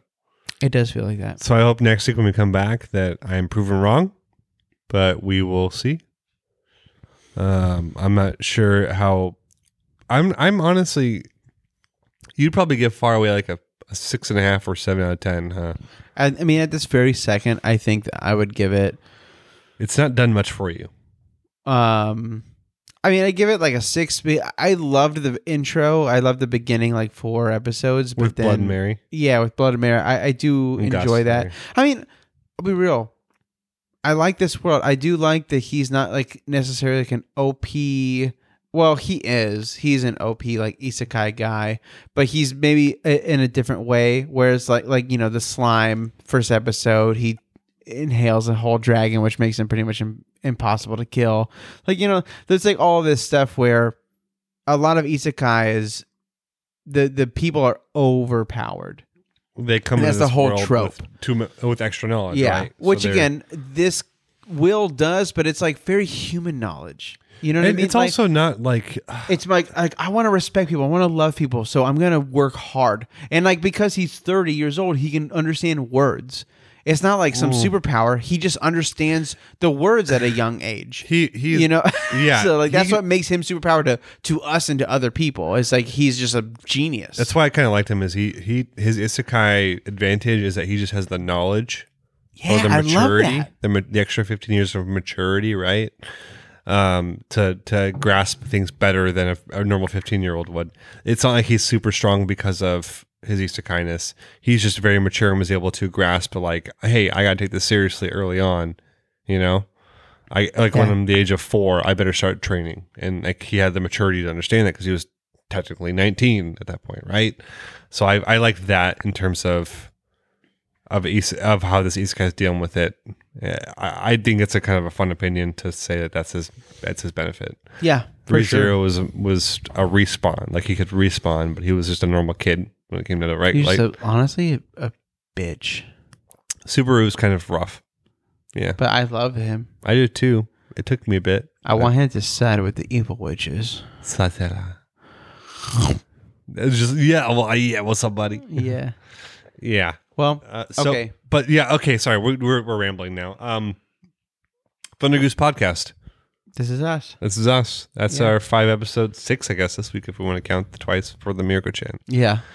We will figure out a way to close out Mirko-chan, whether it's through a YouTube video or it's through a podcast discussion. We've done this before, so the idea is... we have done this for you, right? Yeah, because so think of like our review for... the last 4, like Cowboy Bebop and all that kind of stuff, right? Like it would be that. So we would record ourselves, and then that would be the episode, or this portion of the episode. Now that we're doing this, yeah. We used to do single episodes of it, but yeah. So that would be, 18, 20 minutes on Mirko-chan, and kind of like what our final thoughts were, what we're excited for, maybe. Not like spoilers, but just like, okay, like this is how much the manga is, and like how many chapters and yada yada. We can overall impressions and future expectations. Yeah, I imagine Mirko-chan seemed to get some pretty decent popularity over the last. I think. Don't quote me on this, but I think that it did get greenlit for season 2. Yeah. And I would be happy to have it to see another 26 episodes. Yeah, I mean, we might not. This is the thing of the show. We might not cover it, but I would love to see it. You know what I mean? Yeah, I really would more. We're trying to figure out even ourselves, but we're trying to find new animes, usually season 1. Demon Slayer, I think we're just doing it because we really want an excuse to watch Demon Slayer, and we love it. It's also like one of the biggest animes in the world right now. It is one of the biggest animes in the world. It's like might as well graft onto the actual popularity of it. Yeah, let's get on that little that popularity. But also Joel and I just loved it, so yeah, baby. Yeah. Yeah, you can reach us all over the World Wide Web. You can. Thunder Goose, thundergoosepodcast.org. Yeah. Yeah. And then on Instagram, we're at Thunder Goose Podcast. Thunder Goose Podcast. You know, pretty easy to find. We are on Twitter. We never use it, but it's Thunder Goose Pod. We're not political enough for Twitter. Yeah. That's not true. You could be. No, I really couldn't. It's not. No. I mean, we could yell at stuff, but then we're gonna lose our jobs. All Twitter is being a shithead to other people. That's literally it. Yeah, it's not great. It's not. We like that. We like the Instagram life. We're chill as hell. More. We're chill as hell, dude. You can rate us, please, on 5 stars on Spotify. This is a new thing. This is a big thing. Yeah. Big thing. Big news. Big news. Please. You can rate on Spotify 5 stars. You will have heard this before because I'm going to be putting a little thing in the intro, but. Please, if you haven't, just rank us down 5 stars. I mean, whatever you want to. I don't want to force you to do it the 5-star. But if you love us, you want to support us, the best way to do it is to make us more known, so that way we can continue to grow. Because the more that we grow, the more time we'll be able to put into this. Overall. Yeah, so, I mean, ultimately, the 5-star reviews are like. Yeah, however you feel like you need to critique us, go ahead and do that. Spotify is just stars though. You can't say shit about it. If you wanna tell us that we suck, go to iTunes and rate us. But tell us we suck. For Spotify, like just review us. Period. Like 4 or 5 stars, 4 stars, 3 stars. We need that traffic, and whatever you guys feel is appropriate, rate us. If you don't like us at all, and somehow you made it to the end of the podcast, then rate us low, which I doubt you did. But I doubt if you don't like us that you made it this far. So give us 5 stars if you made it this far. If you're hearing this, that's a very rambling and confusing way of getting to this point. I've been playing a lot of Monster Hunters. Sorry. And with that, we out. We'll see you next week. Thank you so much for tagging along. And sorry we got a little bit of sloppy. We won't do that. We haven't seen each other in a while, and we're also in a garage at this moment. We're barely in a place that's feasible for recording. We're sitting in camping chairs and it's amazing. And dinner table trays. Yeah. So we're having a good time, but also. But hey, we love you. Not the best week for us. We'll have better. We'll be fine. Yeah. No, we're fine. Next week will be great. This week was great too. Yeah. Yeah. Every week's great. But till next week, bitches. See you later.